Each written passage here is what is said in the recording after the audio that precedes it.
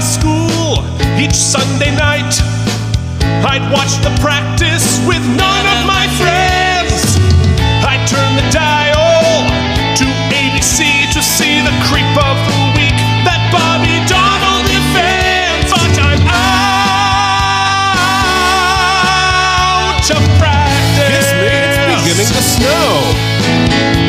Oh shit. Let's introduce myself. Out of practice. I'm Mike Indeglio, that's Keith Varney, and he already fucked up. Way back in high school, most every night, my mom watched QVC, so I missed the practice. There was no TiVo, what could I do? Wait 15 years, get fat, then stream it on Hulu. Out of practice. I peaked the mic, blown the cue. This is how we celebrate our 50th episode.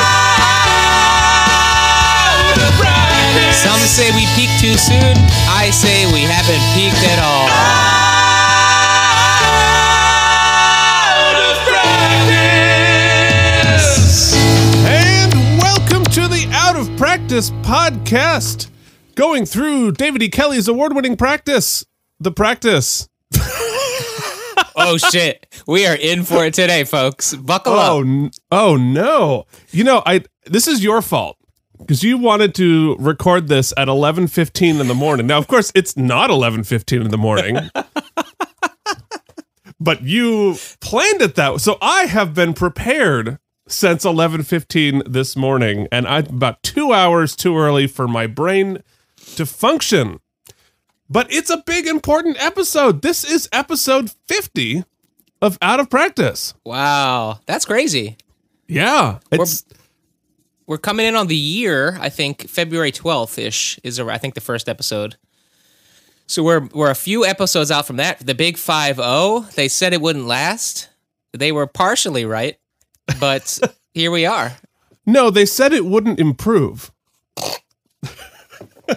Oh man, I almost coffeeed all over my whole keyboard there. And boy, were they right. We have not improved at all. Our setup's improved slightly. We've improved in quality, at least technically. Yeah, in fact, today I finished remastering our entire catalog. So now when you're listening, you'll be able to hear us. It'll be too loud, but you can turn it down. I know, sometimes I look back, I think it makes most sense that the pilot episode is the most listened to episode because people try it out and then decide, this isn't for me. It's definitely the worst episode too. Oh, absolutely. But it's funny to know that now at least they'll be able to hear it. They will be able to hear our sloppy incompetence and think, wow, this is bad. Let me check later and see if they get better. And boy, will they be disappointed. But we appreciate our audience, and so for this 50th episode, we are going ad-free, Keith. We are passing up the monetary value of this episode to go ad-free, but that doesn't mean you don't have to support us. You can still support us by heading to our PayPal link, Keith. Did you know that we had one? No, not at all. www.paypal.me/OOPPSY. That's oopsie. PayPal.me/oopsie. Throw us $1, $2, or you know what? If it in any way financially impacts you negatively, don't just take it for free and enjoy it. Like we do as we watch the practice on my brother's Hulu. Hey, well, I pay for my own Hulu, folks. Pay for your own Hulu and streaming services. Don't get us sued. Be sure to watch the practice on Hulu or Amazon Prime. All right. Well, what do we have to do this morning? It's going to snow here in New York, so let's get this going.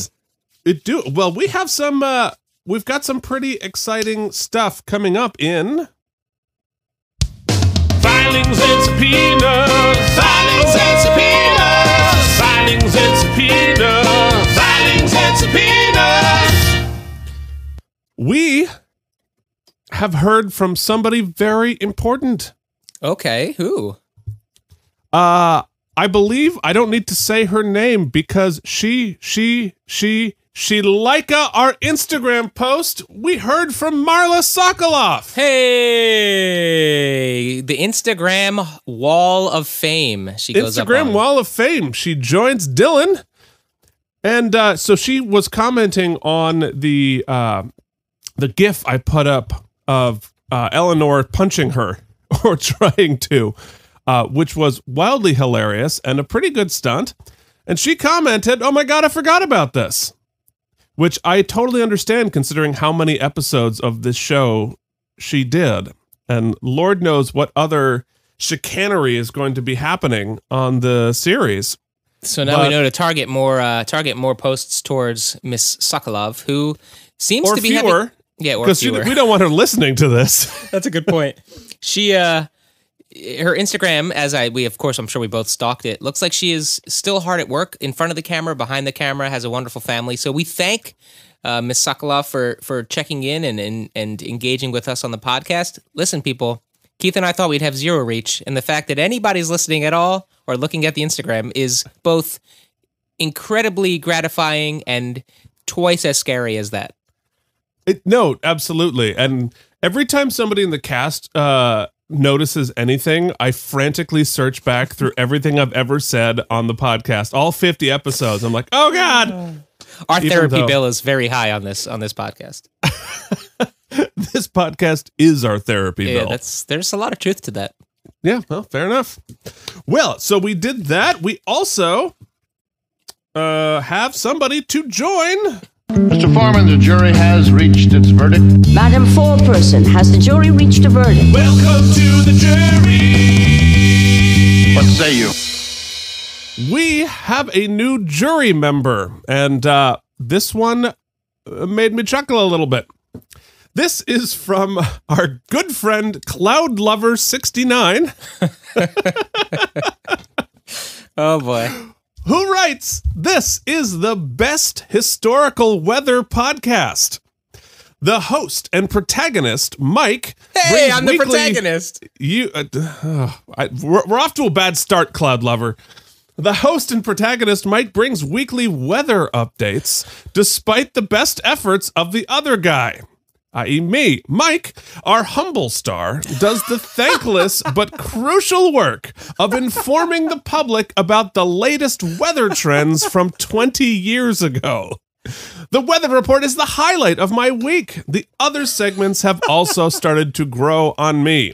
Mike watches classic television shows with the trained eye of a veteran weather enthusiast, pointing out the environmental effects like steam and fans that are used to create atmospheric effects. Mike's meteorological insight and witty commentary have me coming back to listen every week, hoping for more weather segments in the future. Keith is all right. Spelled Keef. Oh, my Lord. Wow. So that is why we tell you to just write a review. It doesn't even have to be accurate, real, correct, good, bad, indifferent, anything. Funny trumps all. Oh, that was brilliant. I mean, there is certainly an initial... Am I the bad guy on this show? Well, I mix it usually. I try to make you're usually a little bit louder, I pan myself slightly to the right so that it gives the feeling that you are the protagonist. I'm second chair. I'm sort of the co-host. But, I think just my natural charisma and the fact that you come across as a just angry, mean person, people have just I've decided you're Apollo to my Rocky or something like that. Because I'm the angry, sad nerd bully? Is that... Yeah, right. Is that who I am? Am I the nerd bully of this podcast? No, I don't know. But Keith and I were talking off air, whilst it's entirely possible that Cloud Lover 69 is a dedicated new listener starting from the beginning, because as you'll know, the weather, Keith won out. Thank God, I killed it. Yeah, Keith killed it. I finally choked out the weather segment. I think somewhere middle of season 1, it sort of died out. Because we had so much other stupid shit to talk about, like football. Exactly. The weather report from 20 years ago was stupid and irrelevant, but the sports report from 20 years ago is 1,000% relevant. But it also sort of sounds familiar in comedic tone. Which brings So- Keith and I to our own Conspiracy theory. Keith, walk us through the evidence, what you and I as trained artists and you as a trained writer have unearthed in the tone and rhythmic beats of the text of this email. Well, let me just start off at the beginning. Who could possibly not like me other than somebody who I might have flamed on the podcast on a weekly basis for about 25 episodes? Who is committed enough to the joke to create usernames for the pseudonym or not pseudonym that they're writing, who writes fully in character and is fucking hilarious. I submit to the jury here that Cloud Lover 69 may or may not be related to our dear friend Tom Brady. Tom Brady drops off the face of the podcast and creates a pseudonym to further antagonize Keith. I think it's highly possible and likely. Yeah, so there it is. Cloud Lover 69, I think you might be Super Bowl winning Tom Brady. But if you're not, please send us an email at outofpracticepodcast@gmail.com and prove that you are truly the meteorologist lover that you claim to be. And I apologize to you, Cloud Lover, that as you've gotten into further episodes, I don't discuss the weather anymore. And I don't know, maybe we'll see. Thank God we've killed it forever and it's dead, and we will not do that stupid segment ever again. Nothing gold can stay. Nothing gold can stay. All right. Well, thanks, everybody. Thanks, Marla, and thanks, Cloud Lover 69, for writing into us. If you would like to join us, like I said, you can email us at the Gmail. You can find us on Instagram and Facebook at Out of Practice Podcast. You can also check out our blog at outofpracticepodcast.blogspot.com and see all of the silly graphics that I do every week, all put together. All right. Well, it is time to hop into the time machine in the final year of the millennium, back to January 17th, 1999 on a Sunday night. And we would like to ask you, what were you doing This day in the basement. Keith, I want to dissect something. You know, around this time, I might be a month or so off, but around this time, my senior year, as the football season was coming to a close or has closed recently, they do a thing at a lot of high schools. They did in my high school. I don't know if they did it at your school, called the Powder Puff game. No, Okay, do you know what that is? not at all. It So sounds it's offensive. a gender flipping evening where on the Friday night, or this game happened on a Sunday, which is why I'm putting it in this segment. It about falls with this was, by the way, did we say the date? It's January 17th, 1999. So the Powder Puff football game is, instead of the high school football team playing the football game, they have faculty.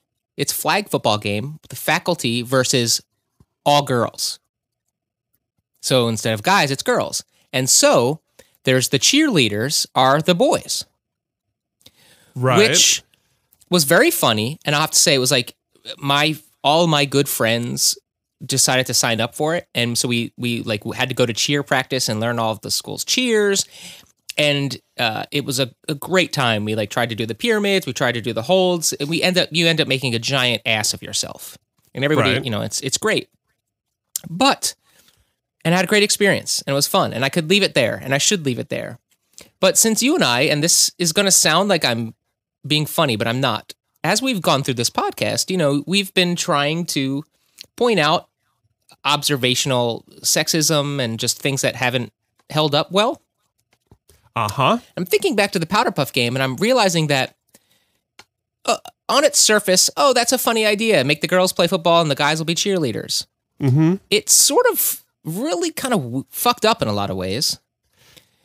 Not the least Including of the name. that I didn't even think of that. Not the least of which, as we were making fools of ourselves, what was being completely not watched is the actual game where that was supposed to be the focus. It's kind of a sad memory now. And we had to like wear skirts and dress as girls, and that doesn't hold up well. I hope I don't ever run for office. It sounds like a steaming mixture of misogyny and homophobia all played for laughs all together. Like, not intentionally, but right. Subtextually, it's like, I see exactly why that was fun, and also exactly why you look back on it and cringe a little bit. That's interesting. But yeah, and you could... I'd be curious whether they still do it today, or how they've rebranded it. They do, and I know this because, my first thing is I'll Google or I'll YouTube, the date 1999, and one of the first things that came up was last year's Upper Merion Powder Puff game. Because no like video evidence, I think, is, well, at least I don't have any of ours, but so they're still doing it, and I guess all it would take is one person to get offended, Yeah, well, yeah, boy, that's interesting because, like, it's just dicey. I think it really comes down to how you're doing it and making sure that you're not unintentionally subtextually sending messages you don't want to be sending. Yeah. Interesting. But, I don't know. Maybe I'm just being a little more introspective than usual, but it was... I'm with you. I felt the same way when you told me about it. That said, my senior year was cool because I got involved with as many different things as I could. So this was another fun memory. And my first time... You were a cool kid. I was... Ish. Anyway... You were definitely a cool kid in high school. So when we last left our other intrepid hero, yes. He was watching the Star Trek movie alone, because his dear Mormon friend decided to not partake in such trivial matters. Yes, sure did. Go against her God, which is totally within her right. But Keith was a little sad that or maybe I'm feeling like some mixed signals are on the horizon. So fill us in. What's the next thing? Yeah, well, I was definitely sad. It was. What else is new? Yeah, right. No, I think that year might have been the second most depressing year of my life after 7th grade. But happily, the practice wasn't on in 1993, so we don't have to do that. But taking that all into account, I'm going to talk about something that happened this beginning of the second semester that actually was good. Okay. Something turned a corner at about this time in my freshman year, and that is the lights came on in my music theory class. And I think I mentioned before, coming out of it's sort of like a public school, and as a voice major, I showed up at school knowing very little music theory. And if you don't know music theory, it's basically the language and math that music is based on. It's the notation, it's how the notes are arranged and the keys and the relations to each other and form and structure and blah, blah, blah, blah, blah, blah. There's a huge math behind music, and it's teaching you that. And I showed up so far behind everybody. And, as I mentioned before, people weren't annoyed that I didn't know these things. They were angry at me. And they thought I was like being intentionally obtuse, which was offensive in its own right. And I was so lost for the first semester because it was part because I had this huge deficit in the knowledge I was coming to it, but also I didn't understand why I needed it. Didn't understand how it helped me. And so I had a hard time wrapping my head around it. But beginning of the second semester, I'm not entirely sure what clicked for me, but it definitely did. And I was like, oh, wait, now I see how this helps me. And, why voice leading matter? Why does I keep like, what the fuck do I care about voice leading? It seems like an arbitrary rule that doesn't help anybody or whatever. And especially as someone who wrote music and didn't follow voice leading rules, I'm like, fuck you. Anyway, the lights came on and all of a sudden I got it. And I went from the worst kid in class to the best kid in class almost overnight. I was like, the dumb was now correcting the teacher because I just loved it. Mm-hmm. And I do. And to this day, 20 years later. I love music theory, tonal music theory. We had a year of atonal music theory, and fuck that noise. But tonal music theory, I think it's fascinating. I would love to teach it at some point. Because the lights came on, and that was a thing that not only made me happy, it is something I have brought to the rest of my life, and I use it literally every single day. Well, I'd like to piggyback on that because maybe we can have some sort of a barter system. So one of my dirty little secrets is always that I actually had the same exact experience. My first attempt at college was, and we'll talk about this on the podcast because we'll get there. Because there are 900 seasons of the practice. But I ended up, I wanted to study what your brother does, recording engineer. And at Ithaca, in order to be in that program, you also had to minor in a instrument or in music. And so I was a voice major, and I got placed into a countertenor voice studio. Interesting. It'll certainly help you with your Frankie. They were going to train me. Well, it's a completely different voice than that. It's a different placement, not for a different podcast. So, but I have always been a guitar player. That's kind of what I knew of music and kind of a hack at that.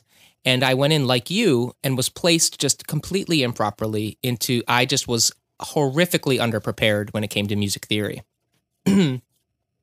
Difference being, I have some learning disabilities and some, issues, and I couldn't ask for help. And so it did not click for me. And it actually led to like my spiral and leaving my first kind of attempt at college. And it really scarred me a bit. And so I kept hiding the fact, instead of seeking help, I kept hiding the fact, and I've made a decent career, or a living, I should say. I don't call it a career, but, a living is a career. Yeah. Working in musical theater and as a musician, and I barely read music.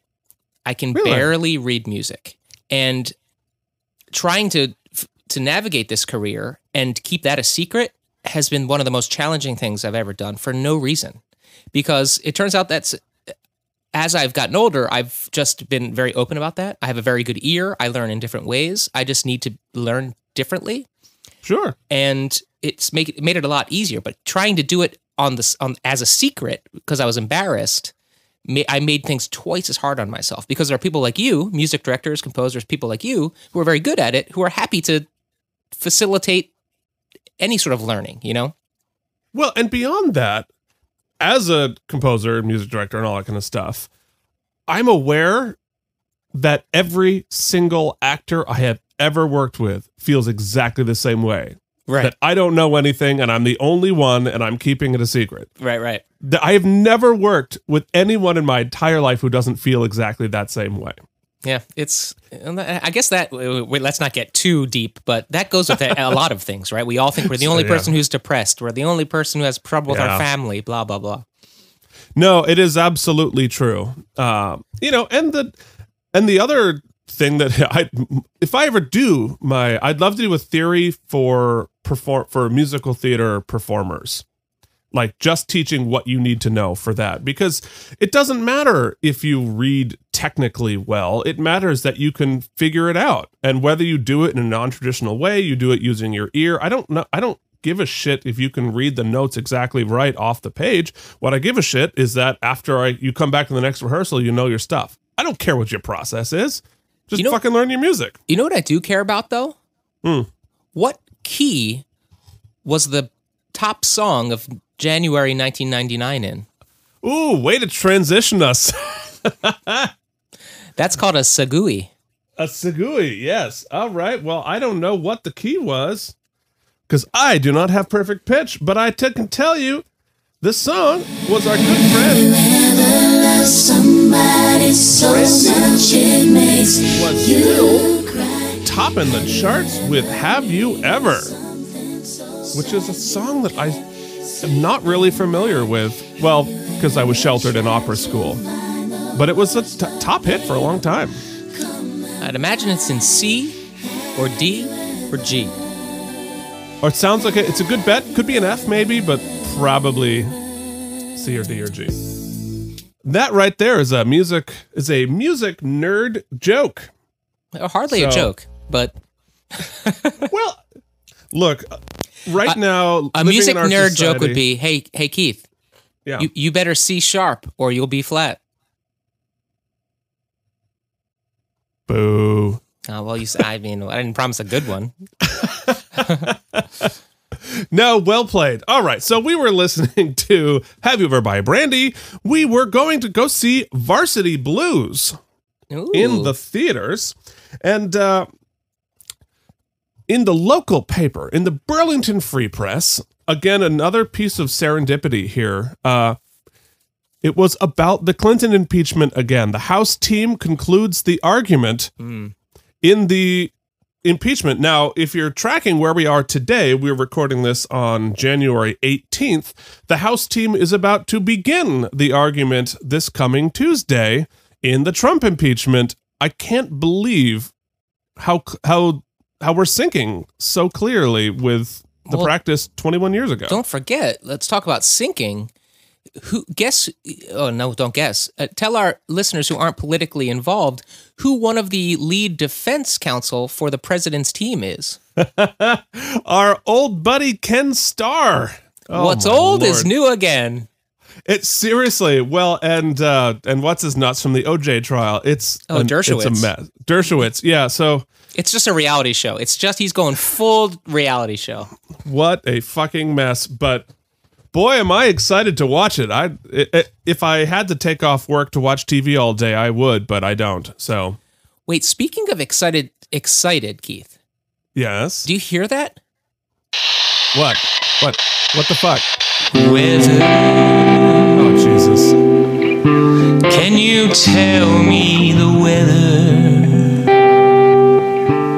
'Cause we all need to know. Was it hot or did it I snow? really don't. Tell me the weather from 21 years ago. Break out your favorite grungy 90s flannel because it's pleasantly warm outside. On January 17th, 1999, in Astoria, New York, it was a beautiful sunny day with temperatures reaching a high of 52 degrees and a low of 30 degrees overnight. And this has been your weather. I thought it was dead. Oh, she's back, baby. And now it has a segment jingle. That's the God. Cloud Lover 69 made me realize what has been missing, and I have rectified the situation.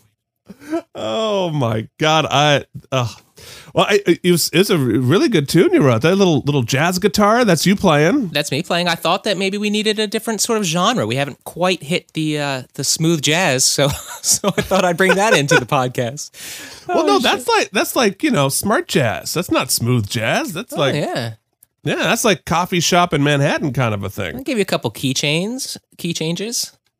Nice. Well- all right, says the guy who doesn't know theory. I mean, that must be the last inane, stupid, completely unnecessary jingle we have. Oh, I think not. I think your punishment comes in the form of sports ball. The Atlanta Falcons were defeated in overtime with Mort Madison field goal in the Metrodome, sending them their first ever Super Bowl.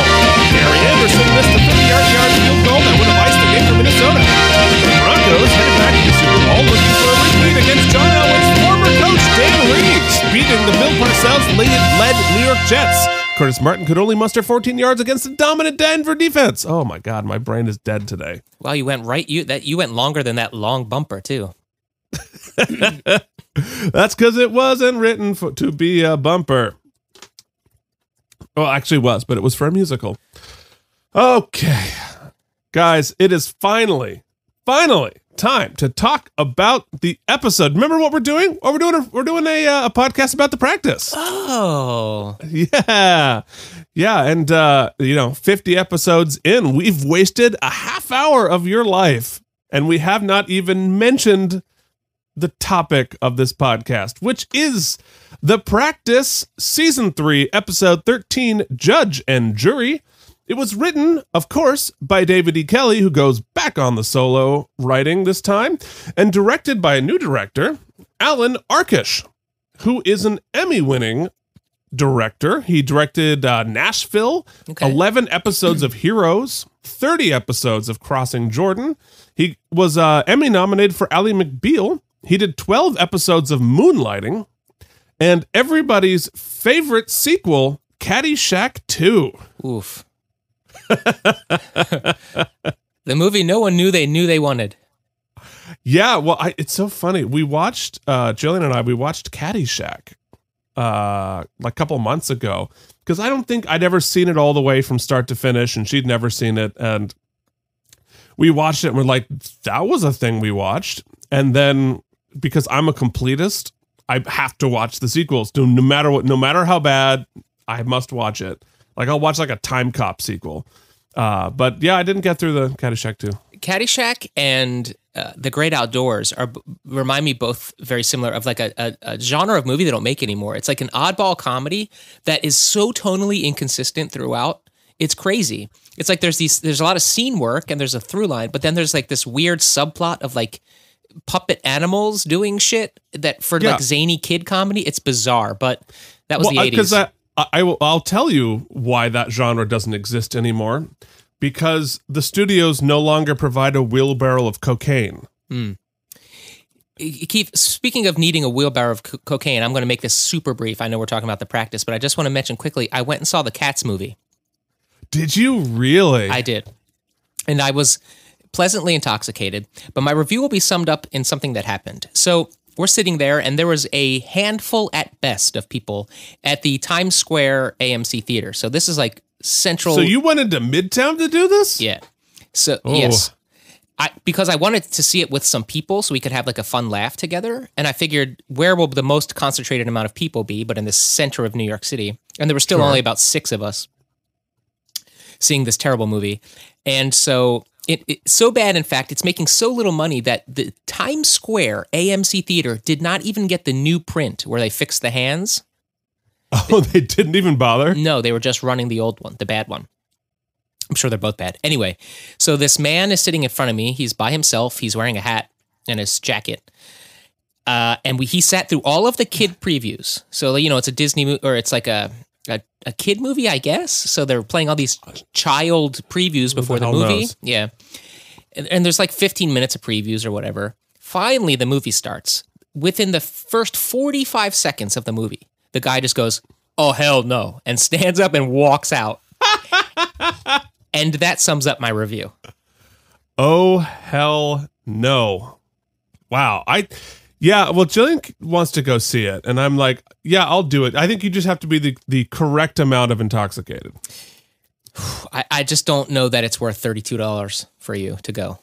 Yeah, I can get intoxicated at home when it comes out on Netflix. Yeah, that. Okay, well, on that note, I think it's time to do the episode. What do you say? I gotta predict first. We're completists. Oh, God, why do I always... You know what? The thing that made me remember that segment was you getting your guitar. Yes. Well, I don't do that anymore. I think you might have to, because otherwise I'm not going to remember. We'll talk about a way to remember. All right. Well, I would do this bit by torturing you further, but because we're already 35 minutes into an episode, I'm just going to hit.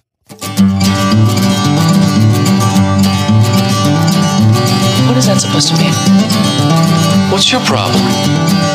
Is this what happens to women when you insert your penis? What? What does Mike think's gonna happen? You know, what if he would have drank the curdled milk? Then what would have happened? Keith, there's no previously on this week. The episode starts right away, There is not. So I get no sort of help from that. So we have the episode Judge and Jury. So I'm going to stick with my belief that David doesn't get creative with the titles. He just basically tells us in it.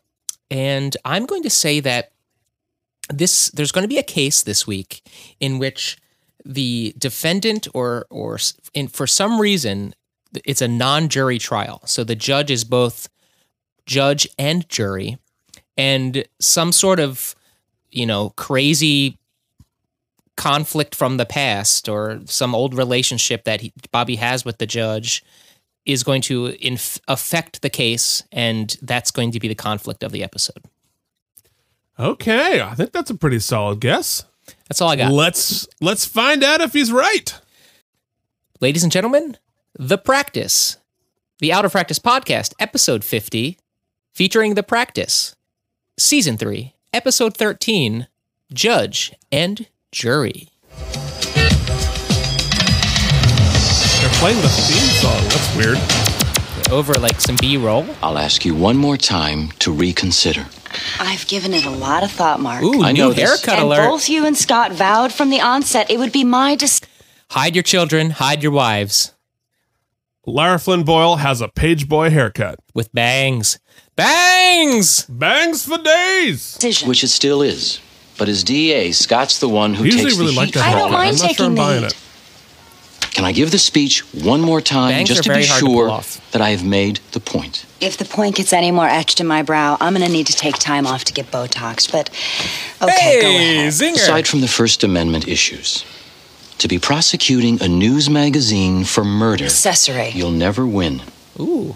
And even if you should, the appeals would go on through the SJC all the way to the Supreme Court. Great, I'll get to meet Rehnquist. Always had a crush. Helen, More the taxpayers' serendipity. money. Can we really justify spending $10 million to secure a conviction that's going to be struck down? My speech? Sure. As a result of the actions of that television producer, a woman is dead. It was a criminal act. I only wish I could make a case against the whole network. That kind of comment. It is still my decision, right? Yes. In part because you'd crucify Scott Colby in the press if he reneged. Well, whichever way we get there, wish Getting a me lot of luck. exposition here. We are. Wonderful.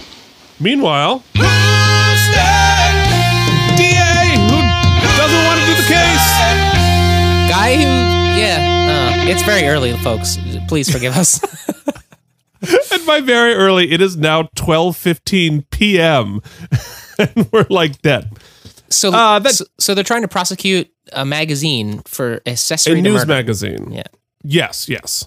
We'll find out how and why soon. But we were just given that exposition by James Sartorius from Southland CSI ER, and he did 4 different characters on Murder, She Wrote. He's Which is a credited joke we as should probably ADA Mark. ADA Mark. Yeah. That's all we're given.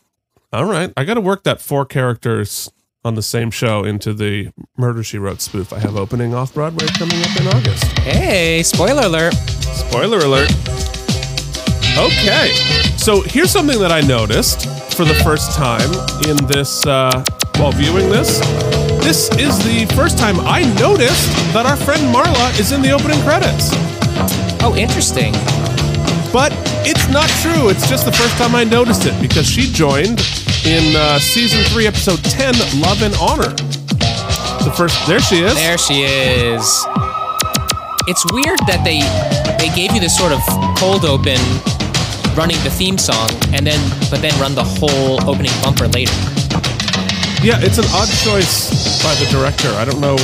I thought the episode was so jam-packed they just weren't going to open the pre-roll. Our toll-free Right. number to order yours today. That would make sense. Okay, we're home with Lindsay and Helen. In their jammies. Come on!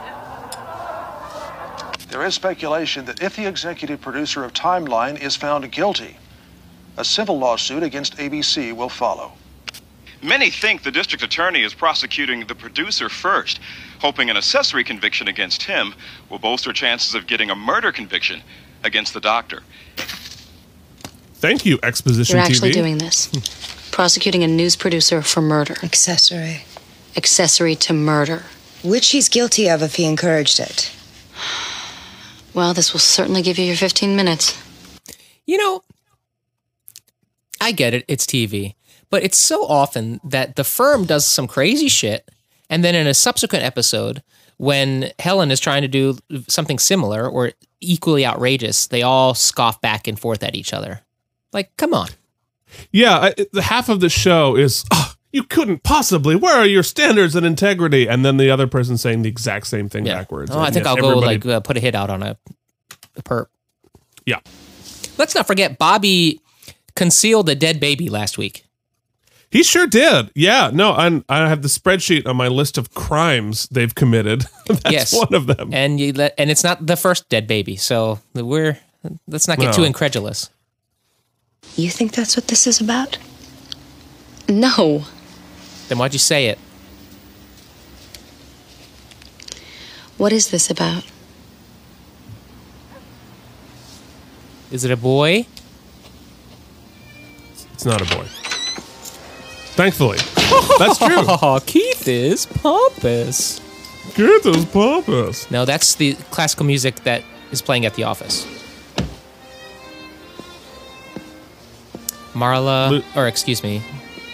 Lucy notices someone is burning the midnight oil listening to, was that Beethoven? I don't know. I was going to look it up, but then I didn't. Should have Shazammed it. And Eugene is ballroom dancing, waltzing by himself in his office. Oh, he's embarrassed. I won't tell. It was very cute. It was cute. Very endearing. But if I were to tell, what would I say you were doing? Waltzing. I'm taking some ballroom dancing lessons. My son has these dances, so I want to teach him. First, I have to learn how.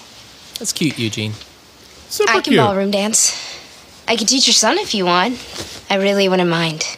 But like, Eugene's son has ballroom dances? Are you any like, good? what school does he go to? They ballroom dance. That was very nice of Lucy. Did you Very nice. announce Fan. yourselves as police officers as you entered? Yes, And a gun. we did. We yelled And a police gun, welcome. freeze. The next thing, he was shooting. The defendant. Yes, I was wounded in both the shoulder and the leg. The warrant was for the house next door. Yes. You made a mistake. Case number 2. Yes, but that doesn't Thank mean... you, detective. You answered the question. Now, when you charged It's good to see Bobby litigating. It's been a while. Yeah. No, into it's the wrong true. house, almost instantly, my client began shooting. Yes. Immediately. Yes. And your men returned fire, Yes. wounding my client. Yes. He was shot 3 times. I believe so. You basically charged into the home of an innocent person. Shot him 3 times. Objection. Sustained. That's all I have. We'll take a break until 1 o'clock. Mr. Donald. If you're paying attention, I'll see you in at chambers home, in a minute. That judge's voice, that's Holland Taylor, back For the as Judge record, I won't Middleton. allow any more arguments in question form. All lawyers love to do it. You seem particularly fond of it. she's got quite And I'm the putting little you on number notice on right underneath now her that I'll be judge's cutting robe. you off in open court. I don't think I've been any more argumentative than the district attorney. Well, I think you have. But I'll be shutting her down, too, if we come to that. Is that all? No. Could you sit? Uh-oh. Doesn't look good, Keith. No, it's just, This that's is a never- little awkward. Uh-oh. I take pride in adhering strictly to ethical obligations. Is she going to come on to him? And as gray as this is, What's going on? it has absolutely no bearing on this No. case. No. Well, I suppose the easiest way for me to say it is for me to just say it.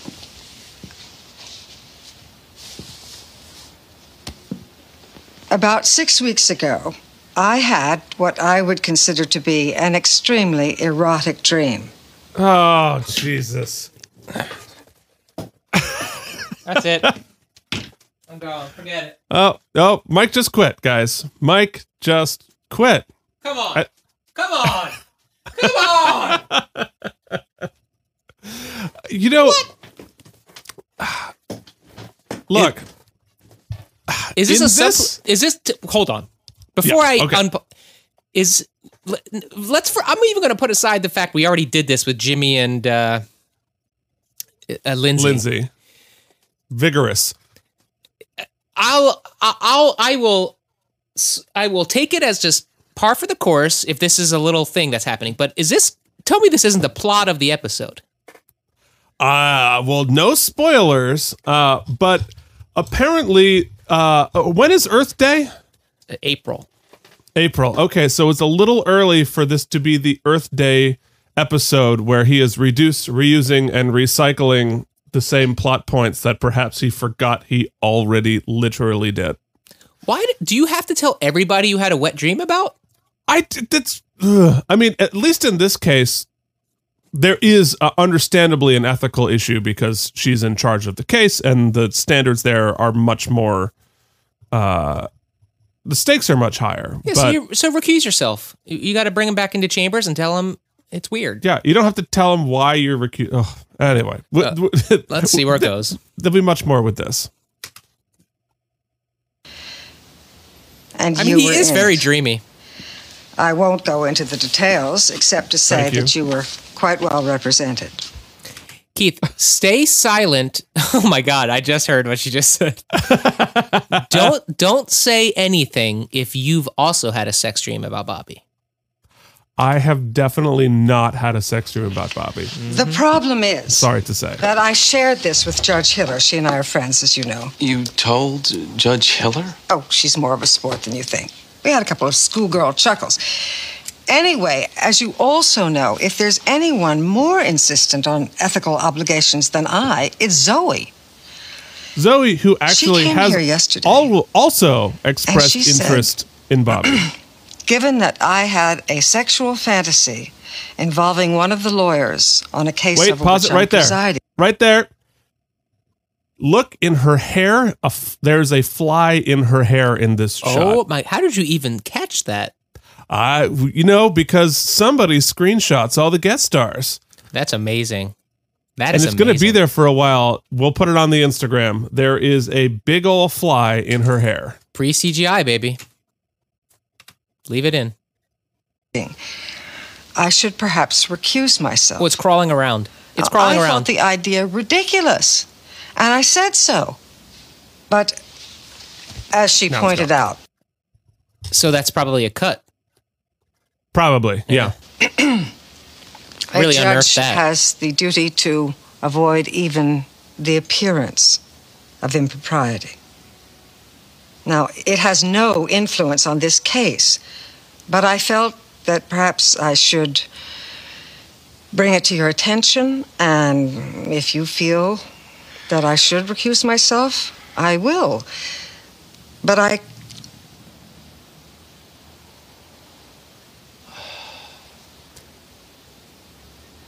If it has no bearing... It doesn't. And I think the trial's going well for my client. She took the time. Well, it would definitely be on... This is the David E. Kelly thing about, like, A, he's obsessed with sex dreams. B, he's obsessed with telling people about the sex dreams. And C, there's always the doubling down. Where Jimmy, like, just, he says it. She's like, okay, don't worry about it. Blah, blah, blah. It's awkward, but we're not going to talk about it. He's like, you were vigorous. And this time, she doubles down again. Like, I did it. He's like, okay. He's like, and you were very well represented. It, like, the whole, like, even the beat structure of the thing is exactly the same. You know, what's interesting is, like, if she's basically asking him if she should recuse herself, which is bizarre. Yes. Because... Yeah, who's the judge here? Because obviously he would say no, but then it's obvious. But once she tells him, she almost has to recuse herself because there's no way Bobby's not going to now frame all of his actions litigiously around that insider information. It's sort of like insider trading. And all of her decisions and the frame that he interprets all of her decisions. Yeah. Ethical for me to comment on that. If you don't think it'll interfere with your ability to be impartial, then... Oh, he turned on his dreamy eyes. Now he sure knows. Did. I'm okay. Well, he's got to think it helps him. Because if she shows him favoritism, he wins. If she goes against him, he can then use that against Bobby, her. Right. This, of course, is extremely sensitive, not to say embarrassing. If you would mind not telling anybody. Like you shouldn't have. Or maybe that's a conversation better to have at, like, the pub instead of, like, in chambers. Right. Here comes Bangs Gamble. And you're sure this is what you wish to do? Yes. So we're watching a videotape sure. that was broadcast. Is there anything else you'd like show. to say, Mary? The drug will take effect almost immediately. So the news magazine ran a story of like an assisted suicide? Yeah, we're doing Kevorkian. Want to die now. Now that Titanic's been handled, let's go to Kevorkian. That's right. The second one will put you out. I'm very uncomfortable watching this. There is one last thing. Yes. Thank you. Lynn Hamilton is back as Judge Fulton.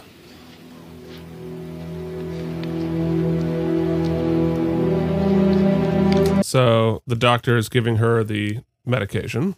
So we're watching this in standard definition, 4:3 aspect ratio, but we're watching the filming of a 12-inch fuzzy TV. So it's as if you go in your living room and grab 2 magic markers and just draw on your eyeballs. And that's about what we're seeing.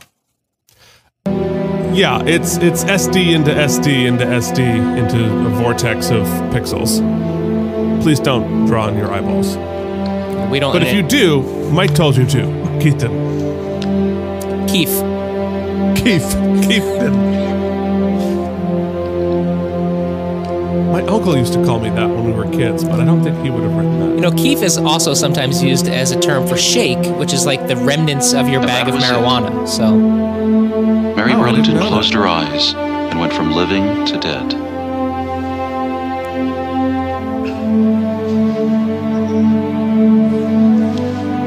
So interesting here. So just to be clear, how long have you been a producer? The plan here, Helen is prosecuting the news magazine, not the doctor who actually performed the assisted suicide yet. Her plan is to get the news magazine. If they can convict that, it'll be easier to convict the doctor later. We call that an end around. Do we? Well, I just did. So okay, yes. Good. Producer on Timeline. Almost 3 years. And in your capacity as producer, did you have the occasion to meet Dr. Ryan, the physician featured in the tape? Yes. He came in for a meeting in November of 1998. Who was present in the meeting? Myself, Dr. Ryan, and John Matlin, our executive producer. Could you describe the context of the meeting? Well, Dr. Ryan had just recently been acquitted for the 3rd time for assisted suicides. He was basically proposing that he be the subject of an in-depth interview, a profile sort of thing. How did Mr. Matlin respond? It was negative. He said the physician-assisted suicide thing was a tired issue, and unless there was a new spin, he wouldn't be interested. He also felt that Dr. Ryan was just trying to promote his quest. So he said no? Yes. But then, as Dr. Ryan was about to leave, John said, "You don't have any of these assisted suicides on videotape, do you?" What did Dr. Ryan say to that? He said no, but I could see his wheels spinning. Objection. Sustained.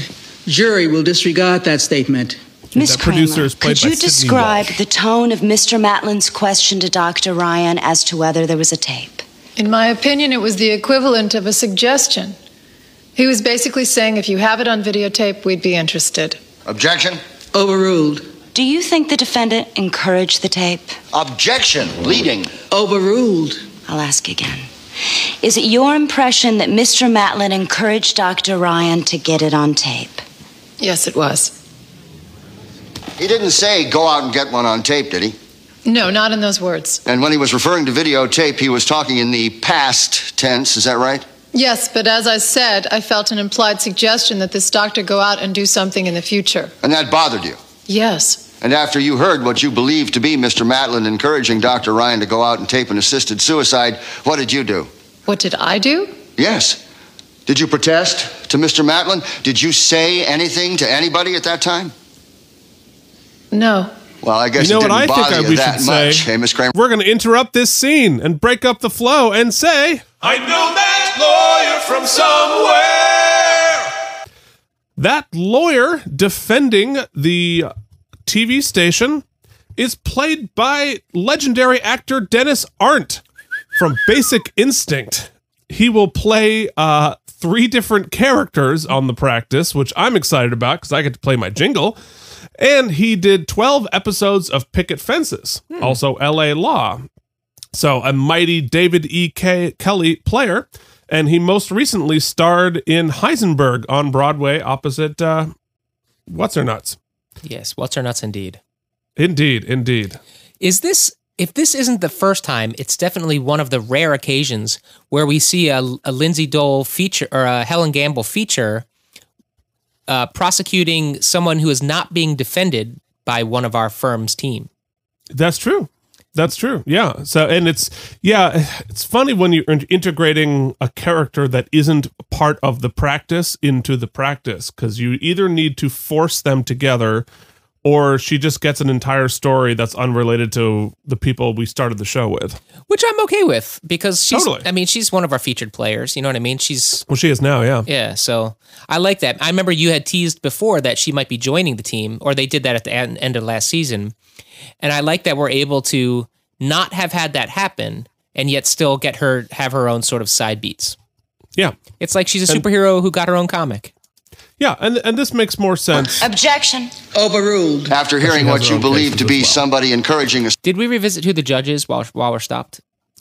We did. I did say, but that is our old friend. Oh my God. Lynn Hamilton. Lynn Hamilton as Judge Fulton. Suicide, you just sit tight. Is that the honorable thing to do? Objection. All right, Mr. Robertson. Isn't it true that it was only after the negative public response to this broadcast that you seized the opportunity to go after my client? That is not true. You like John Matlin, Miss Kramer? We've had our differences. Ever try to get him fired? Objection. Overruled. Did you ever try to take his job, Miss Kramer? Our differences were professional. It has nothing to do with me sitting in this chair today. No, of course not, because you are an honorable person. Objection. This is just political, isn't it? Or should I direct that question to the district attorney? Objection. Sustained. And after Dr. Ryan came back with the tape, having committed this terrible crime that you think your boss motivated, did you resign? No. You still with the company? Yes. So really tight shots here. Nothing further. Gee whiz. All right. Great scene. Tense. Of course, it does beg the question, Calling the doctor? What is the law? I have to. This here? case will be tough. Because she's charging them with accessory to murder, saying that the producer convinced him to do it, to put it on tape. But I think it's pretty easy to say, well, he didn't convince the person to kill somebody. Mm-hmm. He convinced him to document it the next time you do it. Right. Which is weird. Yeah, which I think that's an entirely different thing, because there's nothing wrong with it's whatever you're up to, document it, and then we'll show it. It's not this guy's life work. If he's standing in for Kevorkian, his life work is to assist people's suicides. That he's going to do it or not, but as part of his crusade for publicity, you just tape it next time. Yeah, I guess it gets tricky too, though, because you have to talk about intent, right? And so when you're talking about murder, at least, and since now there's he has a judge, he has a doctor, there's just their own moral quandaries as to assisted suicide, the Hippocratic Oath and at first do no harm and all those muddy waters. But that's not what we're talking about here, right? But is his intent subject to further scrutiny because it's now fiscally incentivized? Well, the doctor's is. That's the next case. Right. But we're purely talking about the culpability of the producer who said, "Hey, if you tape it, then I'll air the segment."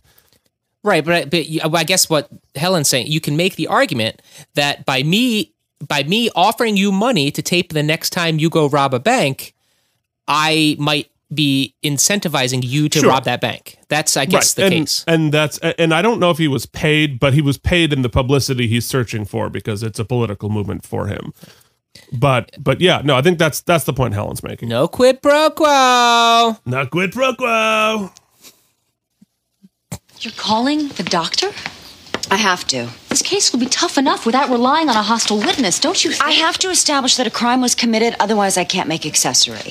But though I will say that I don't understand the strategy to do the magazine first. You have a better case against the doctor. You do, but this is a crusade for Helen.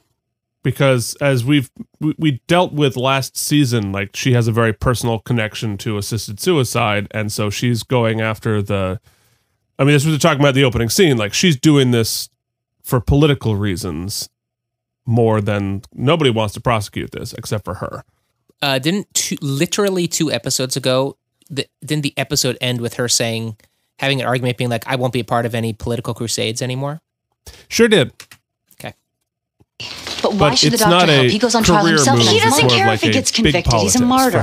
Helen, he's a hostile witness who could destroy your whole case. Let him try. What is with you? I heard that. Good beat.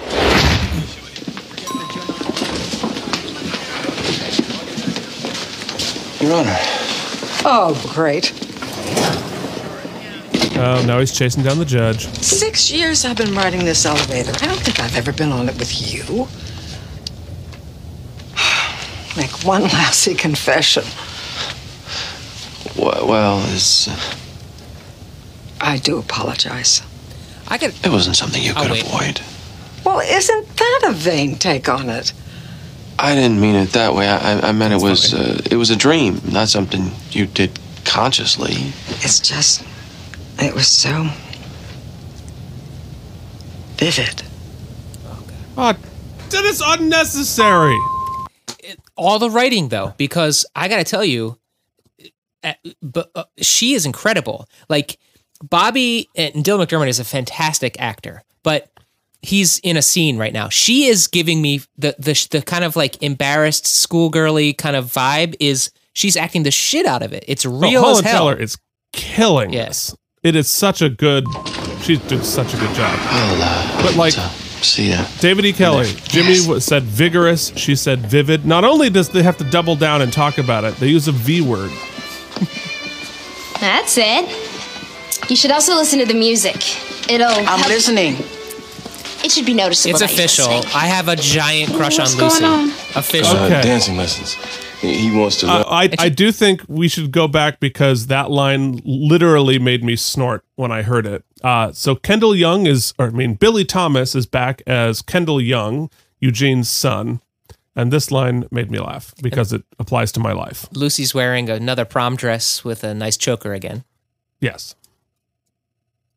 Also listen to the music. I'm listening. It should be noticeable that you're listening. What's going on? Dancing lessons.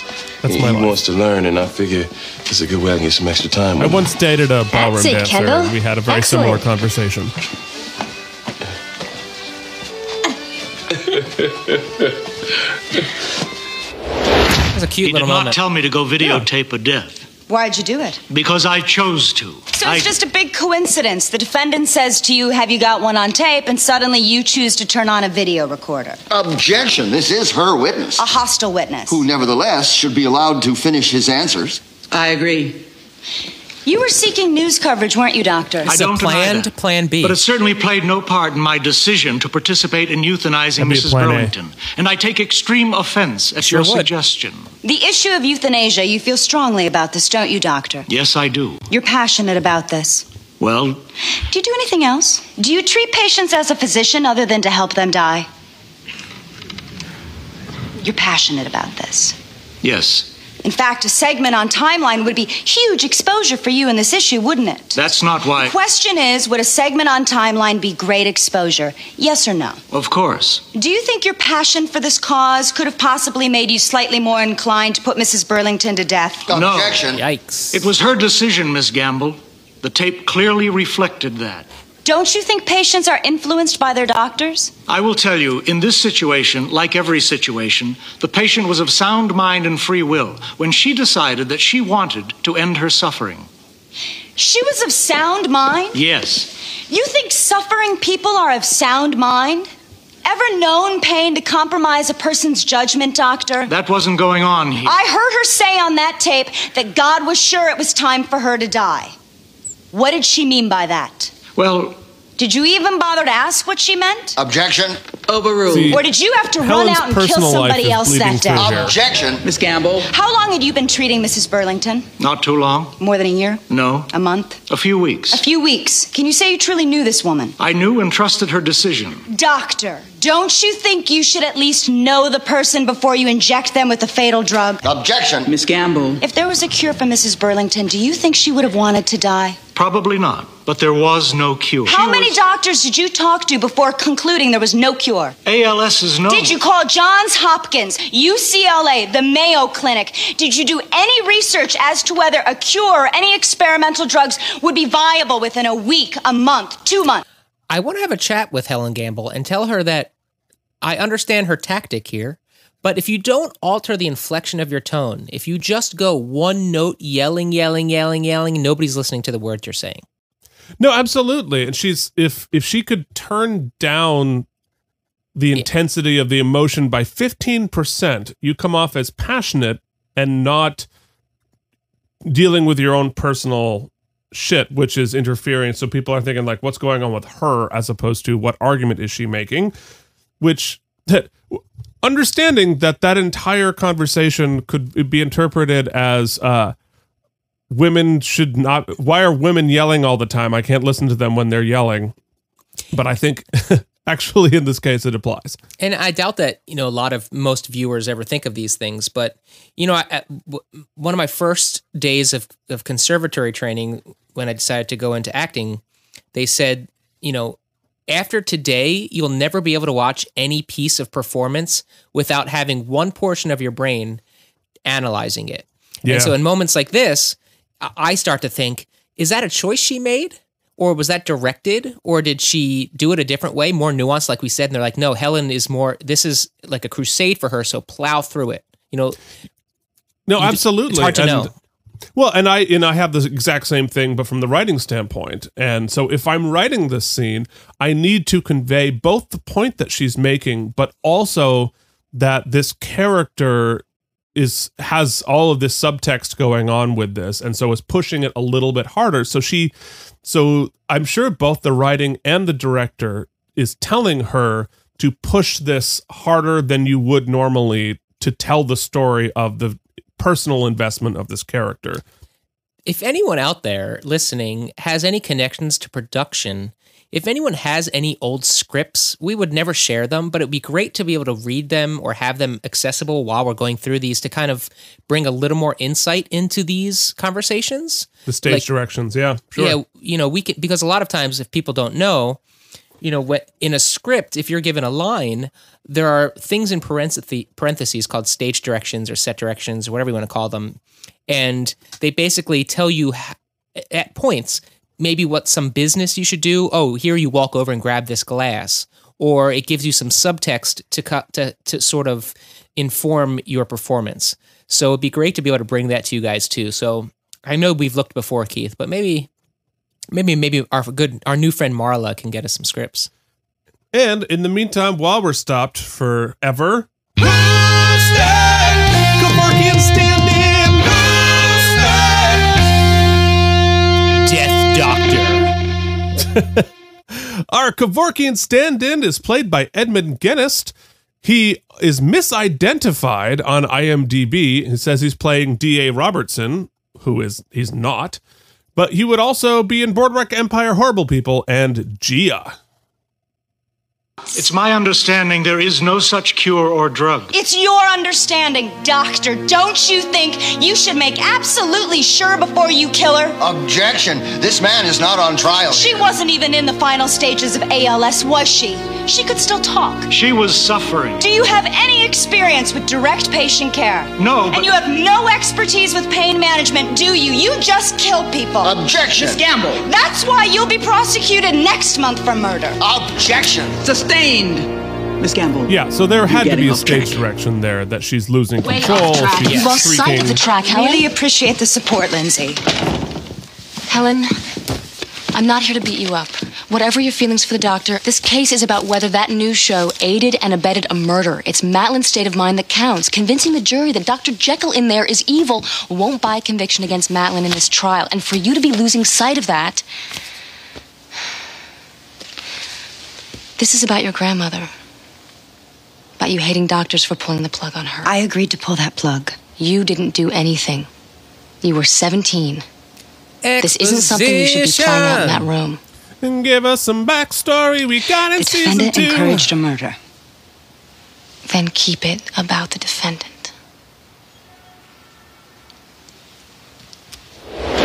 It's irrelevant. That's for a jury to decide. It is not, Gene. Relevancy is a bench call. The jury... And how about letting the bench make the call?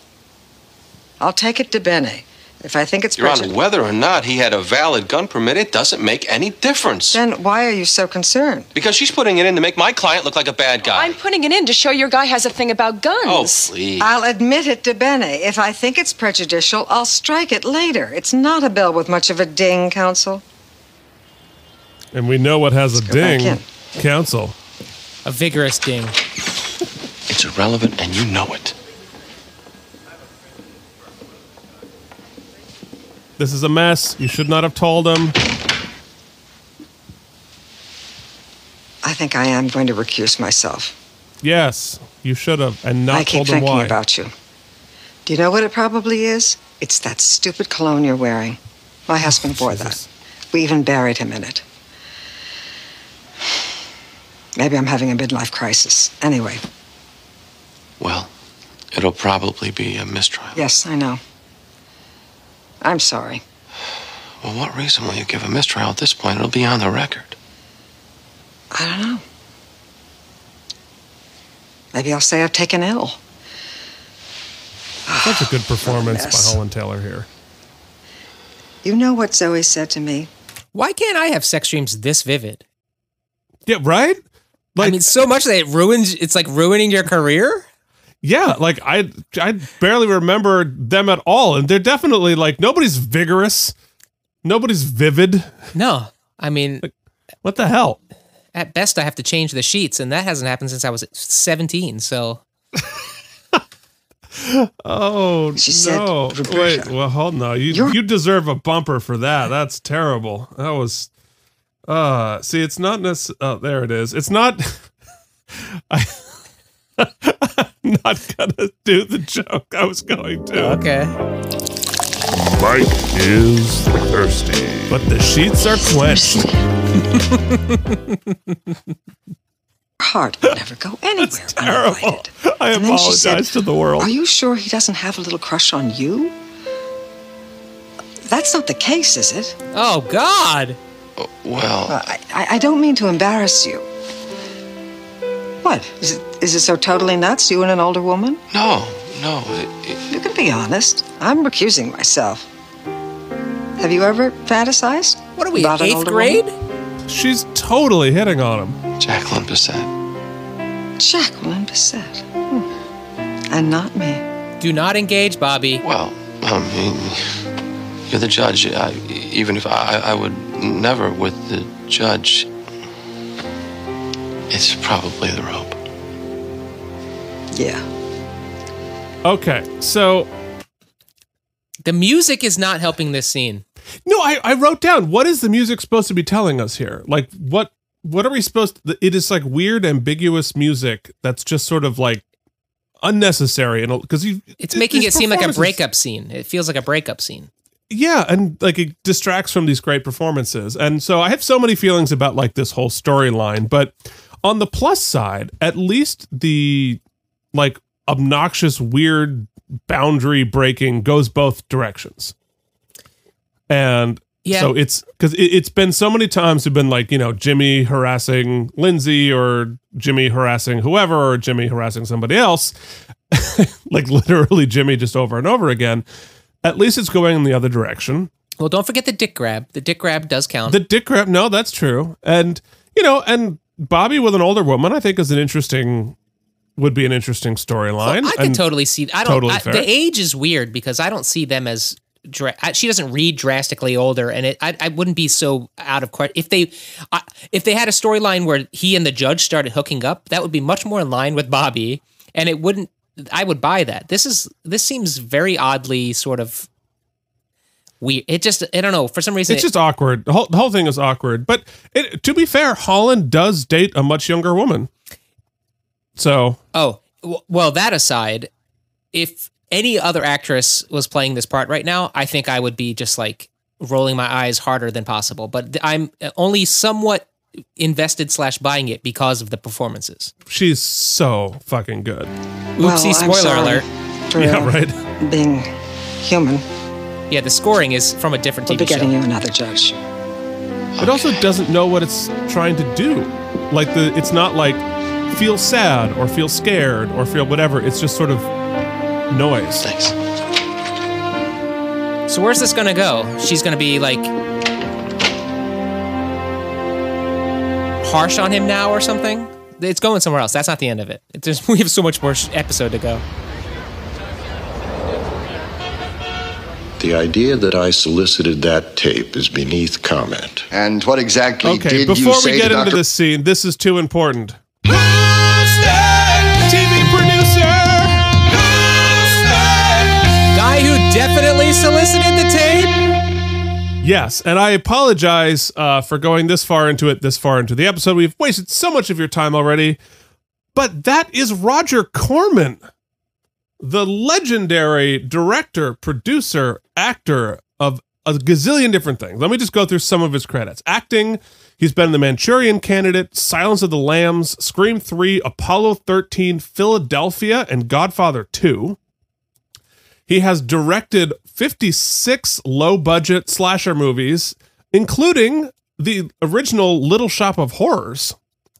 He, as a producer, directed a gazillion, what they're referred to as Corman movies, because he did a whole bunch of sci-fi exploitation films for forever, still going, including Bucket of Blood, The Wild Angels, Death Race 2000. He produced 415 of these movies, and in these movies, he launched the careers of I'm going to just list a couple of the folks who got their start in a Roger Corman film.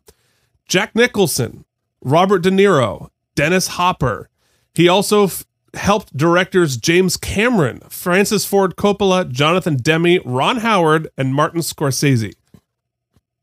This is a big guy. Yeah, so he's still looking for his big break. He's still Ryan. Pounding I the asked him pavement. if he had a video. still making movies for Past $2,000. tense. Keith, I it's never snowing. directly nor It is. indirectly suggested that he go out and get one. Why'd you ask if he had a tape?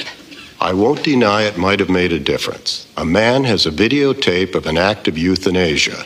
That's news. So it would be fair for Dr. Ryan to leave your office with the idea that a videotape, that's news. Ms. Gamble, a convenience store is held up. It doesn't get airtime, but caught on camera, it leads.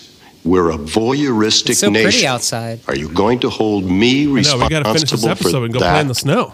See, the difference is the prospect of news coverage doesn't encourage sabotage. They're after Oh, money. Jesus. Here you offered Dr. Ryan exactly what he was after. That is absolutely false. You knew this man was on a mission to legalize euthanasia, and you sent him out of your office with the idea that some videotape would make a difference. I did not say go out and kill somebody. How long before Dr. Ryan returned with the tape of Mrs. Burlington's death? Good question. I think about 10 days. 10 days.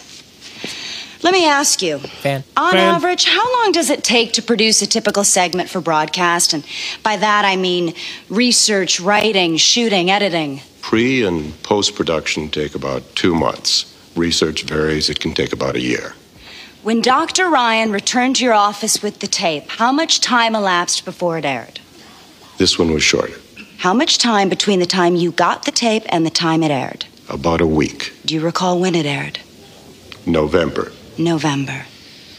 Did you tell him you needed it for sweeps?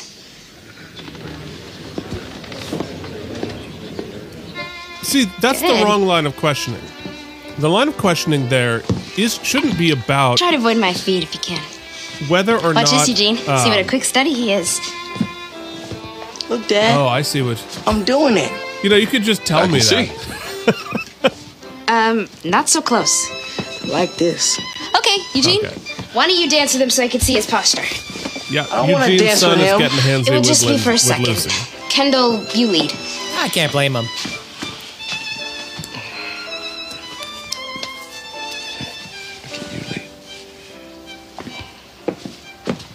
So now he's dancing. They're terrible. Sorry, the thing I was going to say before. Terrible. Before you texted me 100. Oh, look at that picture. That's We're so dancing. silly. So you have Jimmy and Rebecca and Cameron all stacking their heads over the door, looking in at the dancing. It was very cute. So the point I was going to make about the line of questioning that Helen's doing,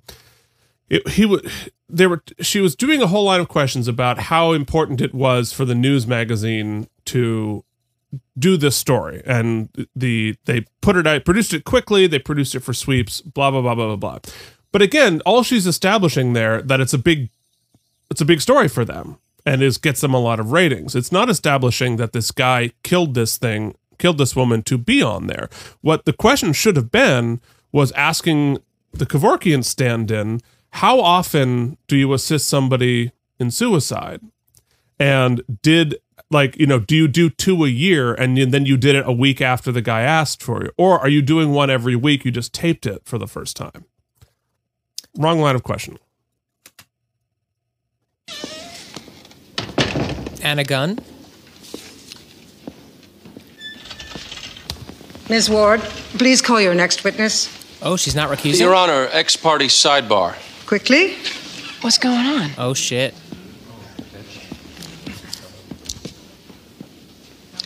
I thought about it all night, and I really do feel I can stay impartial. In fact, I know I can. Why didn't you tell him this before court I'd started? like to spare myself the embarrassment. Your Honor. Because he probably goes in If you have even underprepared the because he's thinking slightest it's going to suspicion get that kicked. my work is being affected by my hormones, bring a motion for recusal. I will take myself off. Is that fair? Now she's putting him in a really I tough actually live spot. right across the street. From the defendant. Yes. Even And did you ever see the defendant and John Marks together?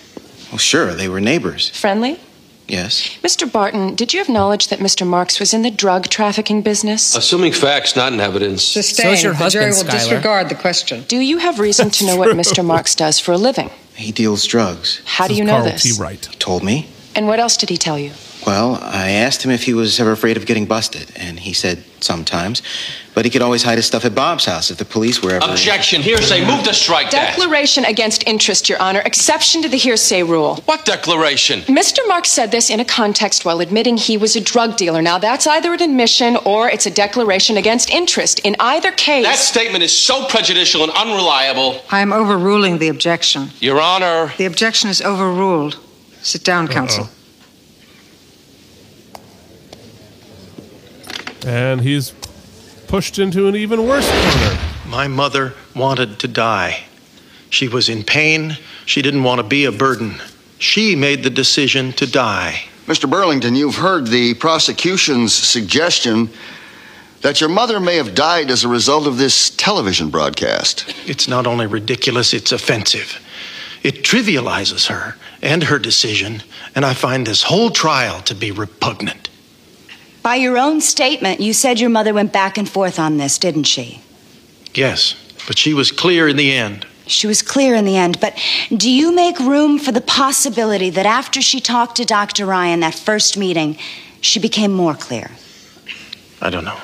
Well, did she have any fear of being euthanized? She had concerns of pain. Her biggest was, what if it doesn't work?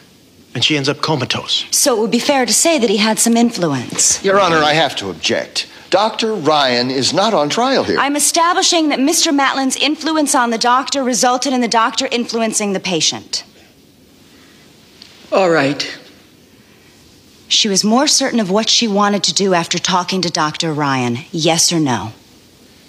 It is an odd haircut. Thank you. Bangs are tough, man. Bangs are tough. And while we're talking about bangs, let's do...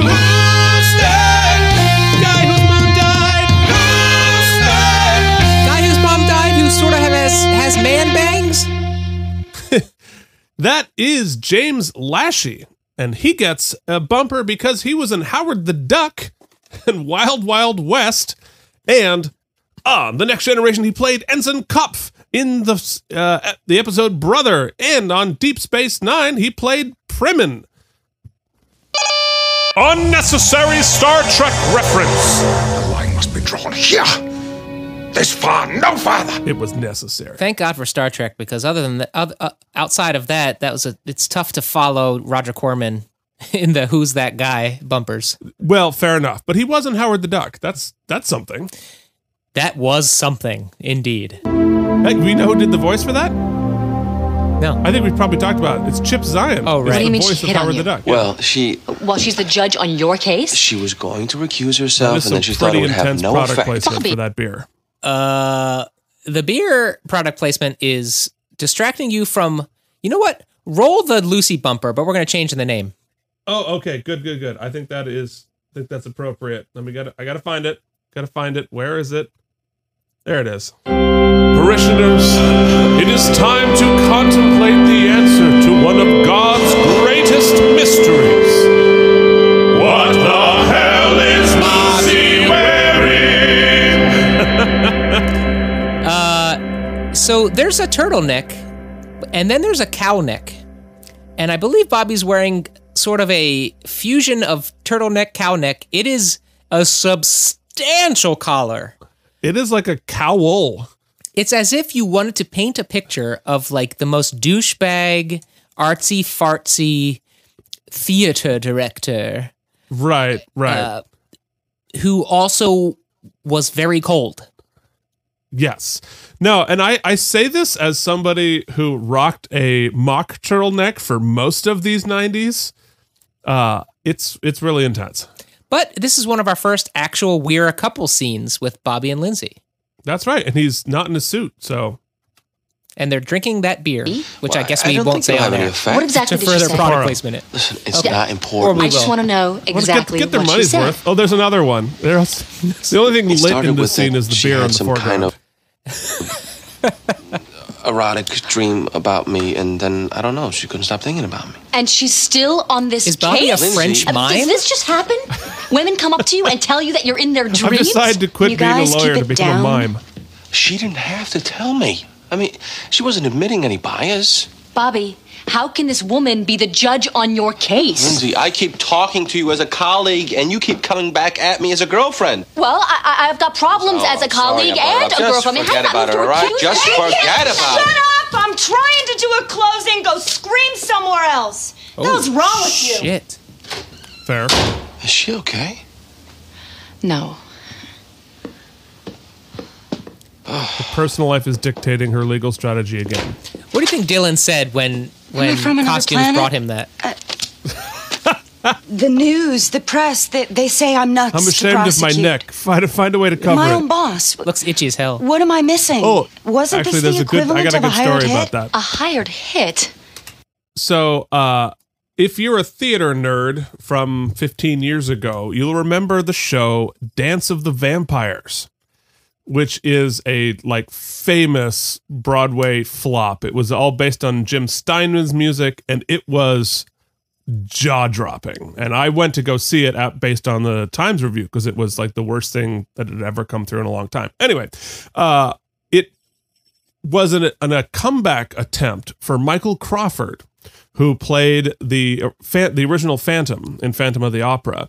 And he was a big star who came in and joined this show and apparently was like a big problem, and he dictated everything. He cut everybody else's jokes, so he's the only quote-unquote funny one. He designed his own costume to have a giant cowl on at all time to hide his jowls.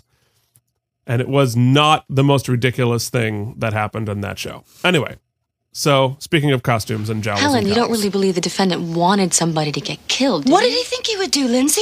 He was reckless. He knew this wacko doctor would do anything to get on the news. So maybe they were stupid or negligent. But an accessory to murder? I'm going to run into him These people tomorrow don't know and then their freak out and influence, cut that Lindsay. statement. Not the news producers, not the doctors. They don't realize. Maybe if some DA had the guts to go after one of these doctors, then maybe.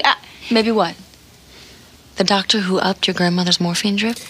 Sorry, this is we're all so far off the rails anyway. Let me say this carefully.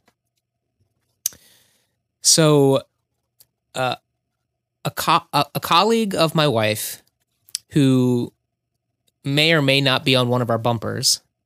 Her mother passed away, and we attended the Shiva, and there were many Broadway stars / legends there. Sure. And it was an evening of that because I had so many great jokes and so many funny wittyisms that I just decided to swallow. Oh, the first appearance of Jillian on the podcast. There she is. There she is. So we're enjoying the snow. Anyway, as you know, please keep telling the story about the funeral. Yeah. Well, there's a lot of censoring all throughout. When you're me, if you even remotely have to censor yourself, you might as well just not say anything all night. Oh, absolutely, you should not. Anyway, what are we doing? Watching the practice. Yeah. Would have thought you just twice. name dropped as bad as I usually do. I didn't say any names. Yeah, you implied. That was an implied name drop. Well, I'll tell you who was there. It was crazy who was there. Especially when they're sick. Not crazy. And when they hurt. And when a doctor says, hey, it's okay to die. Helen, at some point you have to let go of this.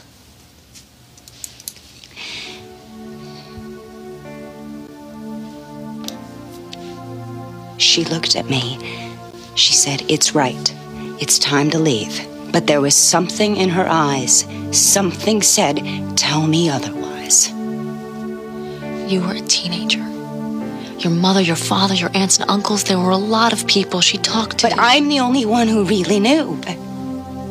She didn't want to be a burden. She thought it was her duty to die. And these doctors, they make it okay to die. This score is weird, too. And then... It is, but this is the much old better people case somehow against begin to if you're think going it's to make their it. duty. The Eskimo walk off into the woods and die case? Whether that's true or not. The Inuit, yes. That isn't this case. You can't say Eskimo?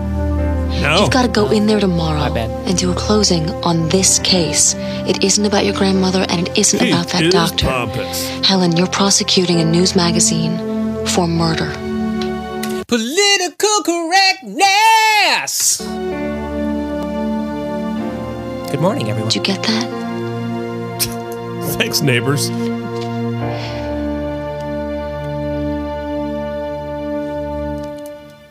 It's a good scene. I mean, we'd done that one before. I never offered to hide his drugs for him. But I think that's just a flat-out if there's fabrication. an argument against Mr. Harbin, the assisted question suicide, on everybody's and I personally am for minds. it. I think that's a good Why one. did you start shooting that night? First, I didn't know they were police officers. I just heard noise. As soon as the door came open, I saw a gun. I grabbed for mine. And opened fire. Living next door to Mark's, I did know how he made his This money. is Floyd Van Busker. I knew the kind of people that came calling over there. It made me nervous. I have a family, and when I heard yelling and doors being kicked down, I thought, oh God, what's happening? And as I said, as soon as I saw the gun, I just... better them than me. You have a permit for the gun? No. I would never be able to get one to carry. And in that neighborhood, I wanted to carry. And when you saw the police uniforms, what? You thought they looked fake? I started shooting before I saw uniforms. I was afraid. You ever have occasion to shoot somebody else before, Mr. Harbin? Objection. Did you shoot at a man walking his dog? Objection. Pattern. Prior bad act. Pattern. Counsel, approach. This guy doesn't look 2 like a years guy ago, who'd he be shot at a shooting through man the door. he claimed he thought was a prowler. Oh, come on, that's completely inadmissible. This man shoots first, claims fear later. I'm not going to allow it, counsel. Your Honor, I'd ask that you declare a mistrial. There's no point. You're not going to get that. The jury heard that. And I will give them an instruction, but we're not calling any mistrial. It's a legitimate cause for a mistrial, Your Honor. Bobby's giving her an out. I've made my ruling. Wow. Good work. Timothy McVeigh subtextually made there. the covers of Time and Newsweek 7 times. Jeffrey Dahmer, that serial killer that ate his victims, he made it too. Did they commit their crimes for fame? Well, I seriously doubt it. But there are a lot of sick people out there looking to be noticed, hoping to matter. Well, what about that guy that says to himself, Timothy McVeigh got famous, so can I. Should we hold Time and Newsweek liable for his crimes? The gang member in L.A., he's sure to be in front of the television at 11 o'clock to see if he made the news. Everybody wants their 15. Oh, God, what was I doing?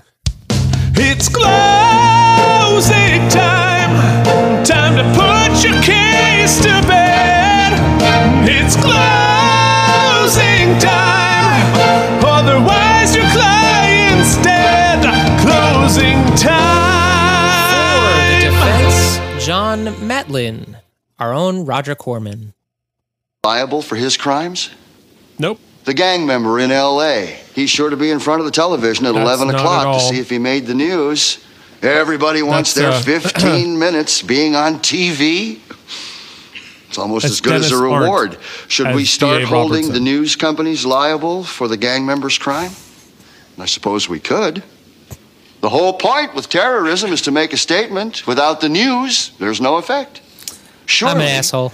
If we outlawed the coverage of terrorist attacks, terrorism would go down. It's definitely not Roger Corman. Why don't we then? And why stop there? We could kill all the stories that lead to copycat crimes. The Pentagon, I'm sure that they would jump at the chance to squash certain reports in the interest of national security. You want to go down that road? Because you can. We can start legislating the news business like any other. We do that all the time now. Decide what you should hear and what you shouldn't. You want to go down that road? Clearly, the prosecution this was written before does. 9/11.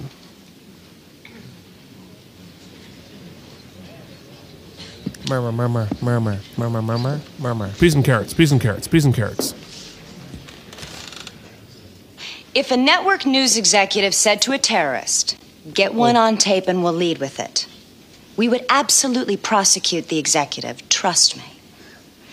Dr. Ryan left John Matlin's office with a message. Videotape one, you get your profile. That's encouragement. By their own admission, they knew this doctor was on a quest to promote euthanasia. This doctor's a zealot, willing to be arrested, willing to spend his entire life in jail, anything for the cause. And what do? They hold out a carrot for him to commit the crime again. Incentive equals encouragement. Would Dr. Ryan have killed her anyway? Maybe. Maybe not. It doesn't what matter. They should be talking As about. the judge will instruct you, we don't have to prove, but for the defendant's actions, there would have been no crime. All we have to show is that it was possible that this encouragement could have been effective. And of course it could have.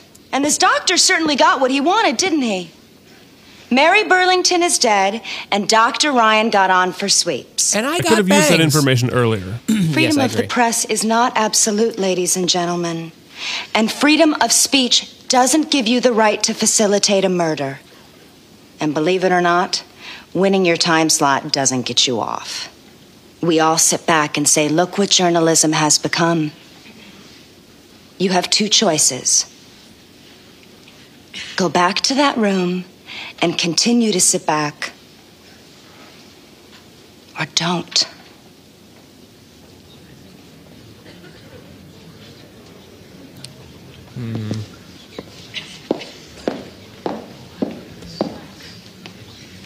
I mean, maybe it was sleazy on their part, but I don't buy that. Aggravated assault? There's no way accessory we to can't murder. jump at it. Those were police officers. But I panicked. Robert, you shot a detective. Add to that the statement that you hide the guy's stash. I never. But it's in evidence. And the jury heard about you shooting the dog walker. Listen, I've been doing this a long time. We should take the aggravated assault.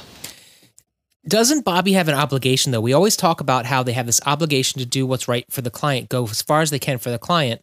If he knows the judge might even potentially be impartial or not be impartial, he owes it to his client. He does. to declare the mistrial. I totally agree. I totally agree with you. I think here he's clearly letting his client go to jail as opposed to out this judge.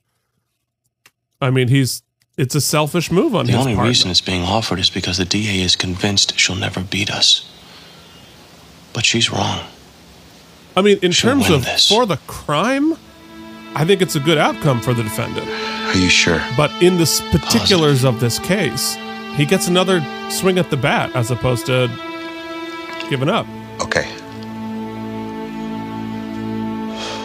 Bobby's didn't eyes tell us tell that he him? knows. No. Should I? I don't think. None of her rulings were clearly in error. But they all went against you. Not all. She shut down the dog walker That was some incident. She bad didn't let it come into acting. evidence. Yeah, but like you By say, the jury Bobby, heard it, not and she Dylan wouldn't give you there. the mistrial. Pretending A that he judge hadn't would thought call of a that. mistrial at this point in the trial. So you've got nothing concrete that she's doing anything wrong, aside from hitting on you. Right. But you can't be sure. Right. This is what you get by not getting her accused when I don't want to embarrass her. She's a good judge. It doesn't mean a male You're judge going to say, admit with a that. grain of salt. Lover spat. Sorta. How's it going? There's a verdict. Jury's back in 10. Well, at least they're not like You said shocked you and teach appalled. I know, but the it's jury's just What? He's loving it. that's the problem, Eugene. He's liking it a little too much. What are you talking about? He kind of got excited. Oh, What do you mean, excited? snap. He grabbed my butt a little. He's barely 11. Well, he's a man. It was such a cute thing. It was so cute. It was a great little character beat. Doesn't have to be anything more than that. It doesn't have to be anything more than that. Or you take this opportunity to have Eugene give him a very useful and important talk about consent when someone is young, and have that really serious man-to-man talk and teach a valuable lesson. Something you think tells that's going to me, happen? yeah, that's the hardest, pun intended, of no's. Yeah. Ugh. That's it. Bye. Bye, storyline. I heard you're entering a play. Did I have a choice? Oh, Accusation Bobby's playing in that hardball. tone? The statement from the neighbor was hearsay. It shouldn't have come in. Nor should the prior bad actor. You made those objections. They're on the record, which means you can appeal them. A little tough after we plea. Don't enter one then. Problem is, you know my rulings will hold up on appeal. I know they might. They're close. You could have gone either way. And what? You expected me to go your way because I like your glutes? I didn't expect you to retaliate for my not liking yours. I can take rejection as a woman, Bobby, but I don't much care for being criticized as a judge. You erred as a judge by asking me out. Which I freely admit, but my rulings were legally accurate and completely independent of any personal feelings. I can never know that, can I? Bobby's right. Yeah, so right. Make your appeal then. I never will know. That's a criticism, Judge.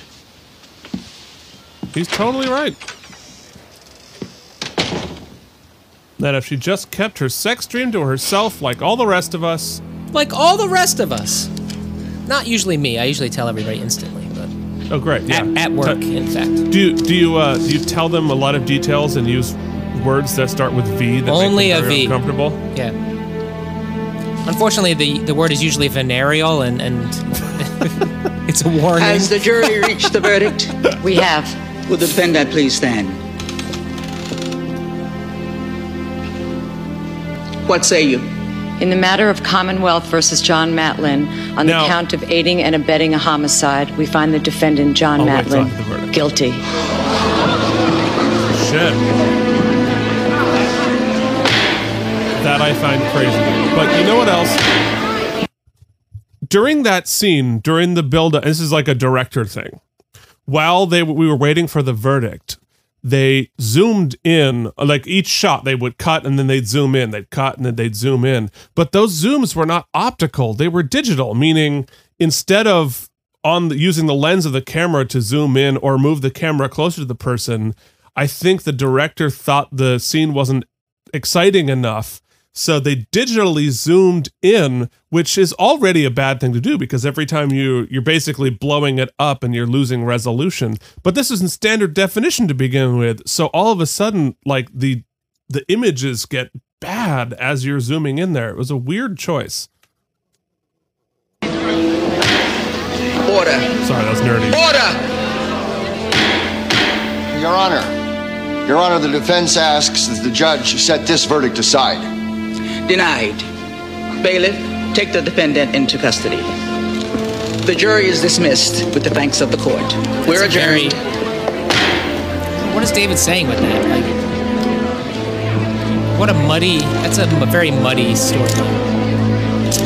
Well, I think it's a muddy issue, although I think it's less muddy now than it was before, but it certainly was then. I can't believe, it strains credulity that at least in Boston. They were in Alabama, I believe it. Ooh, the internet agrees, Keith. Oh, the internet's so pissed. It's just buffering its ass into oblivion. Oh, buffering. Oh. We're so close. Oh, God, we're so close to the end. Come on, man. And we need this. Come on, you can do it, Hulu. You can do it. Don't make me have to edit this. Oh, God, don't make them edit. Come on. Now that we're mastering stuff, and Here we it's so go. good now. All right. Ooh, sexy sax? Sexy sax. Well, they think about 2 weeks for the Boucher trial. Oh, and it's the judge. She's alone in her office. Manslaughter.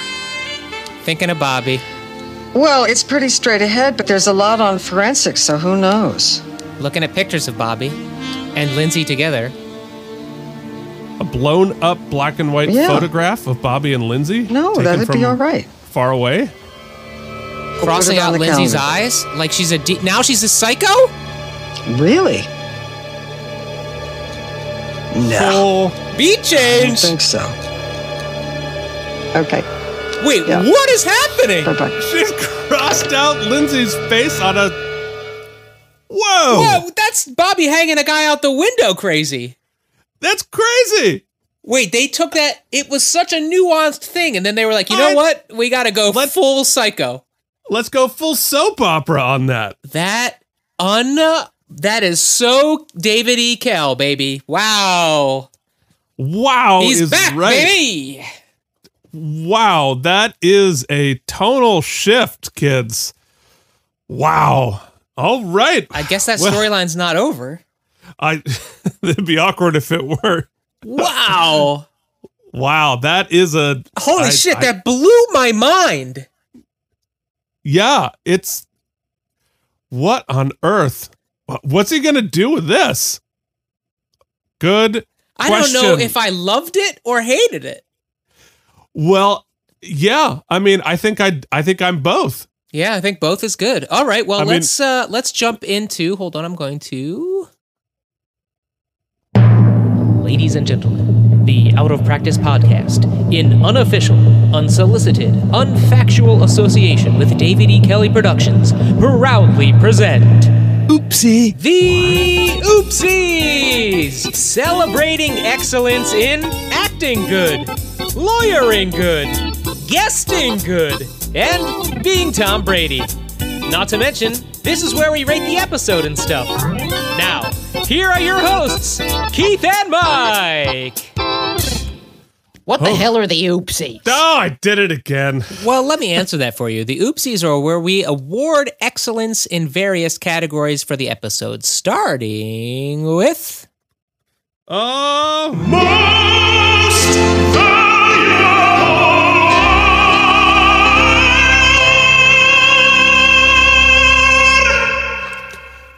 I'm torn. I was riding the Bobby train all episode because I felt that... You weren't the only one. Yeah, that's true. I felt that in very, very, very tricky circumstances, he was navigating and getting a decent outcome for his client. However, that starts to change because...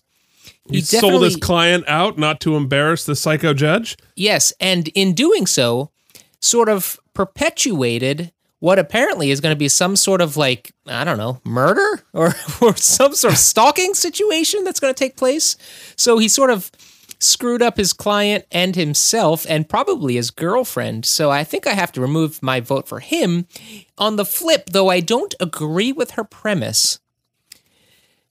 Not only did Helen win the case this week, she also sets a pretty, at least in this reality, she sets a pretty intense precedent, legally, for the press's culpability. Yeah. So it's hard not to vote for Helen Gamble here. Yeah, no, I think you're entirely right, because it's, and again, as we've said before, I say this like this is a real award, and we're like, I just like went in the premise of like, well, this is really important. We had to think long and hard about the rules of this true award in order to have integrity. 30 seconds before we give a fake award to Tom Brady for no reason.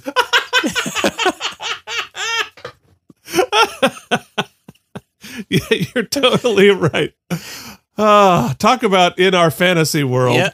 In the fantasy world in which this matters, we have stipulated that you don't have to agree with what the lawyer is doing, merely that the lawyer is doing a good job at what they're doing. Mm-hmm. So I agree with you that I am on the opposite side of where Helen is on the case and on the the bigger idea of assisted suicide.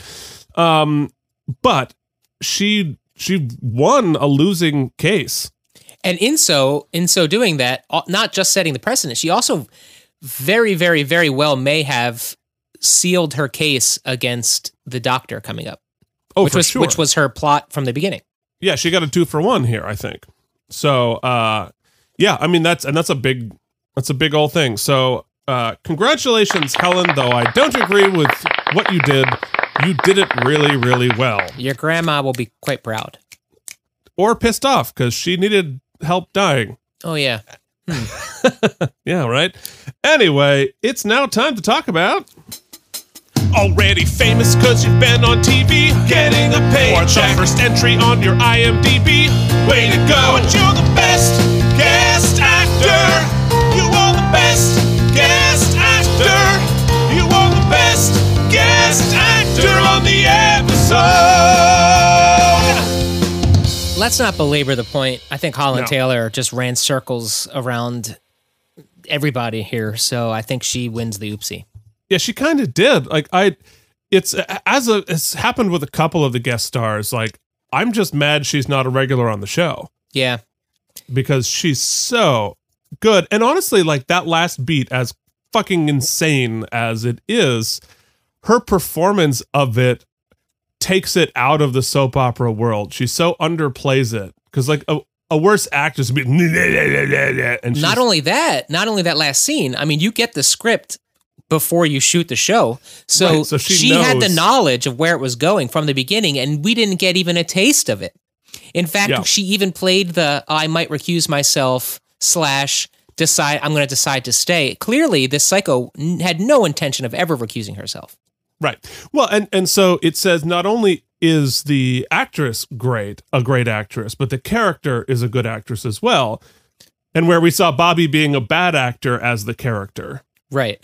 It's shades of, what's the character of, well, I guess the character and the actor Larroquette played, what was his name? Joey Herrick. Joey Herrick. John Larroquette. Very similar, like not only being a great actor, but playing a character who's a great actor. Yeah.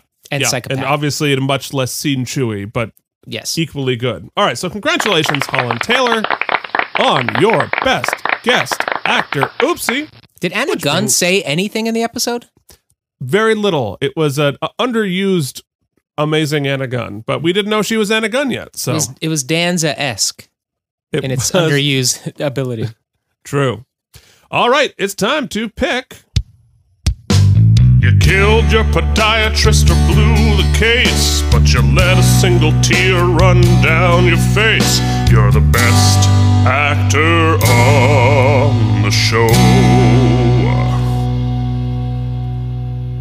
Much like last week, but a little more nuanced, I think that Dylan was given a Herculean task to play a lot of nuance and a lot of sticky situations and great scenes with the judge and great scenes in the courtroom.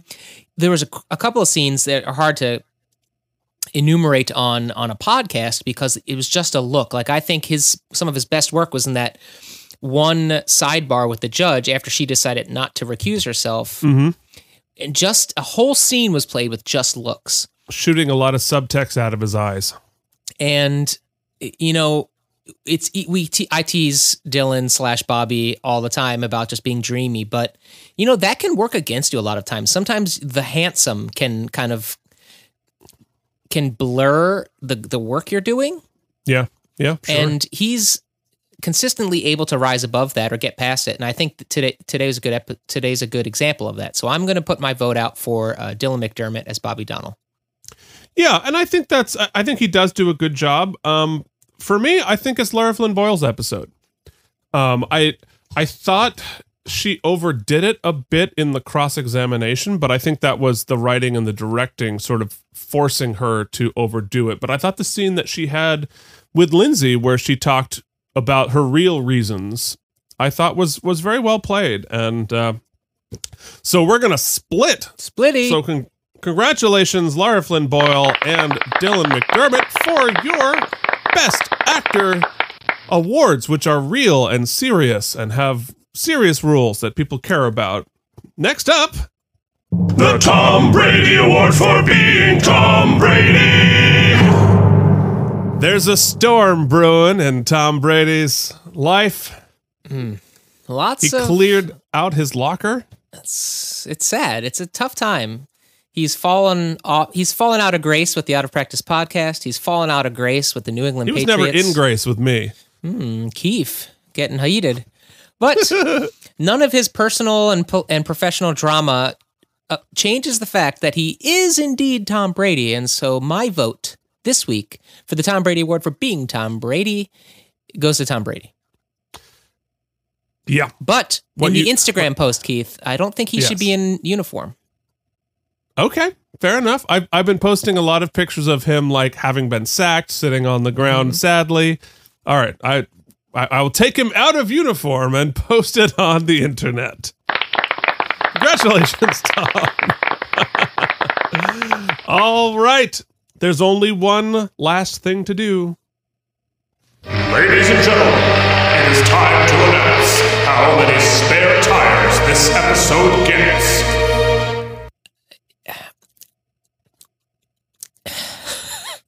Why don't you go first? Well, look, the noise you just made perfectly exemplifies what I feel about this episode too, because there are pieces of it that are so good. There are pieces of it that are really strange. There are some dropped threads and missed opportunities and things that are odd. The recycling of that storyline of the dream thing. Obviously, we're going in a different direction with it, but there couldn't have been any other way to have her, get the hots for Bobby, which I think that's an interesting story. I totally get it. Makes perfect sense. But it has to be a dream again, and it has to be set up in exactly the same way as before. And I didn't like it the first time, and I don't think I like it this time either. The twist at the end is out of a different show. For sure. I mean, at least it wasn't in this episode, so that's why I think it felt so jarring. But I think I have to reserve judgment on that until we get further into that storyline. What's going to happen with that? So to give an answer, I think if we didn't get the performance out of Holland Taylor I would have given it a 6.5. But I think Holland Taylor's performance gives it an extra half a tire. So I'm going to give it a loose 7 because I want to know where this goes. You know, it's become a hallmark of the show to basically have it seems like it tries to self-sabotage itself. Like it has a great idea and it has decent execution with excellent actors. And then there's something that like takes the piss out of it. Like, a great example is the Lucy beat with Eugene's son. Cute character beat.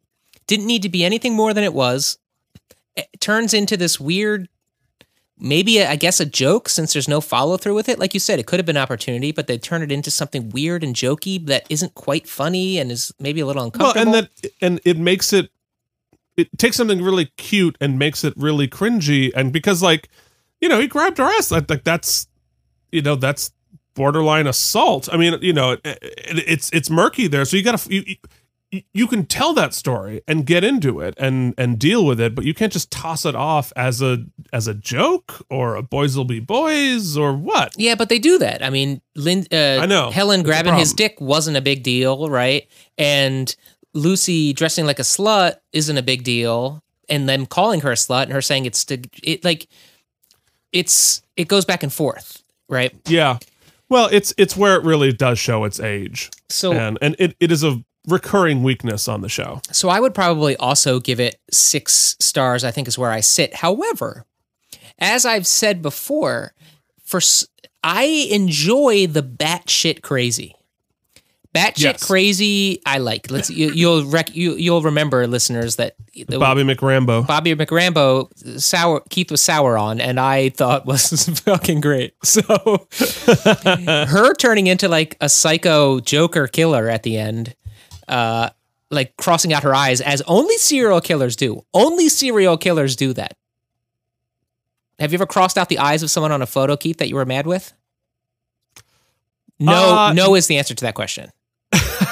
No, I have not. Although in middle school, I think those like those little paper snap thingies. Yes, like you'd throw on the ground at the fair back when we just thought that was funny.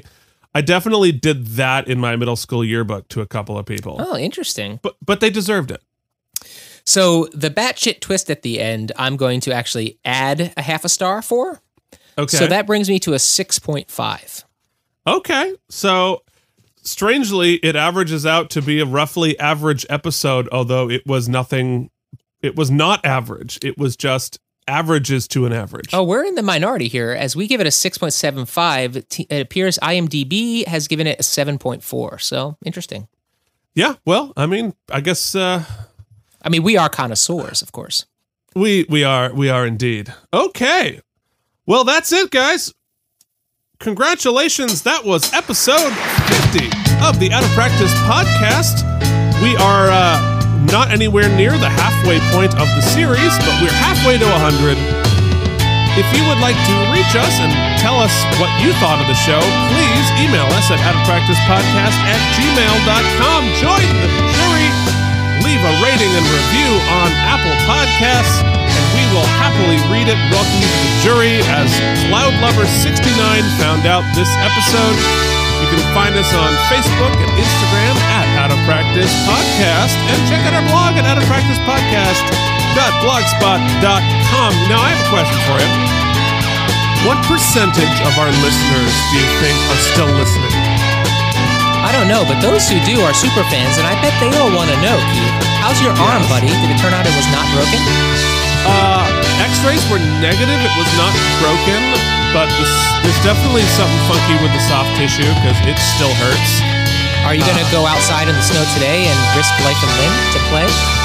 Hell yeah. In fact, I saw Jen getting her snow boots behind you, which is exactly what we're going to do. So chances are we're going to run into you in the park.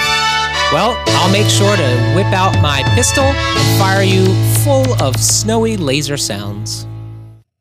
I just vomited into my laser sounds.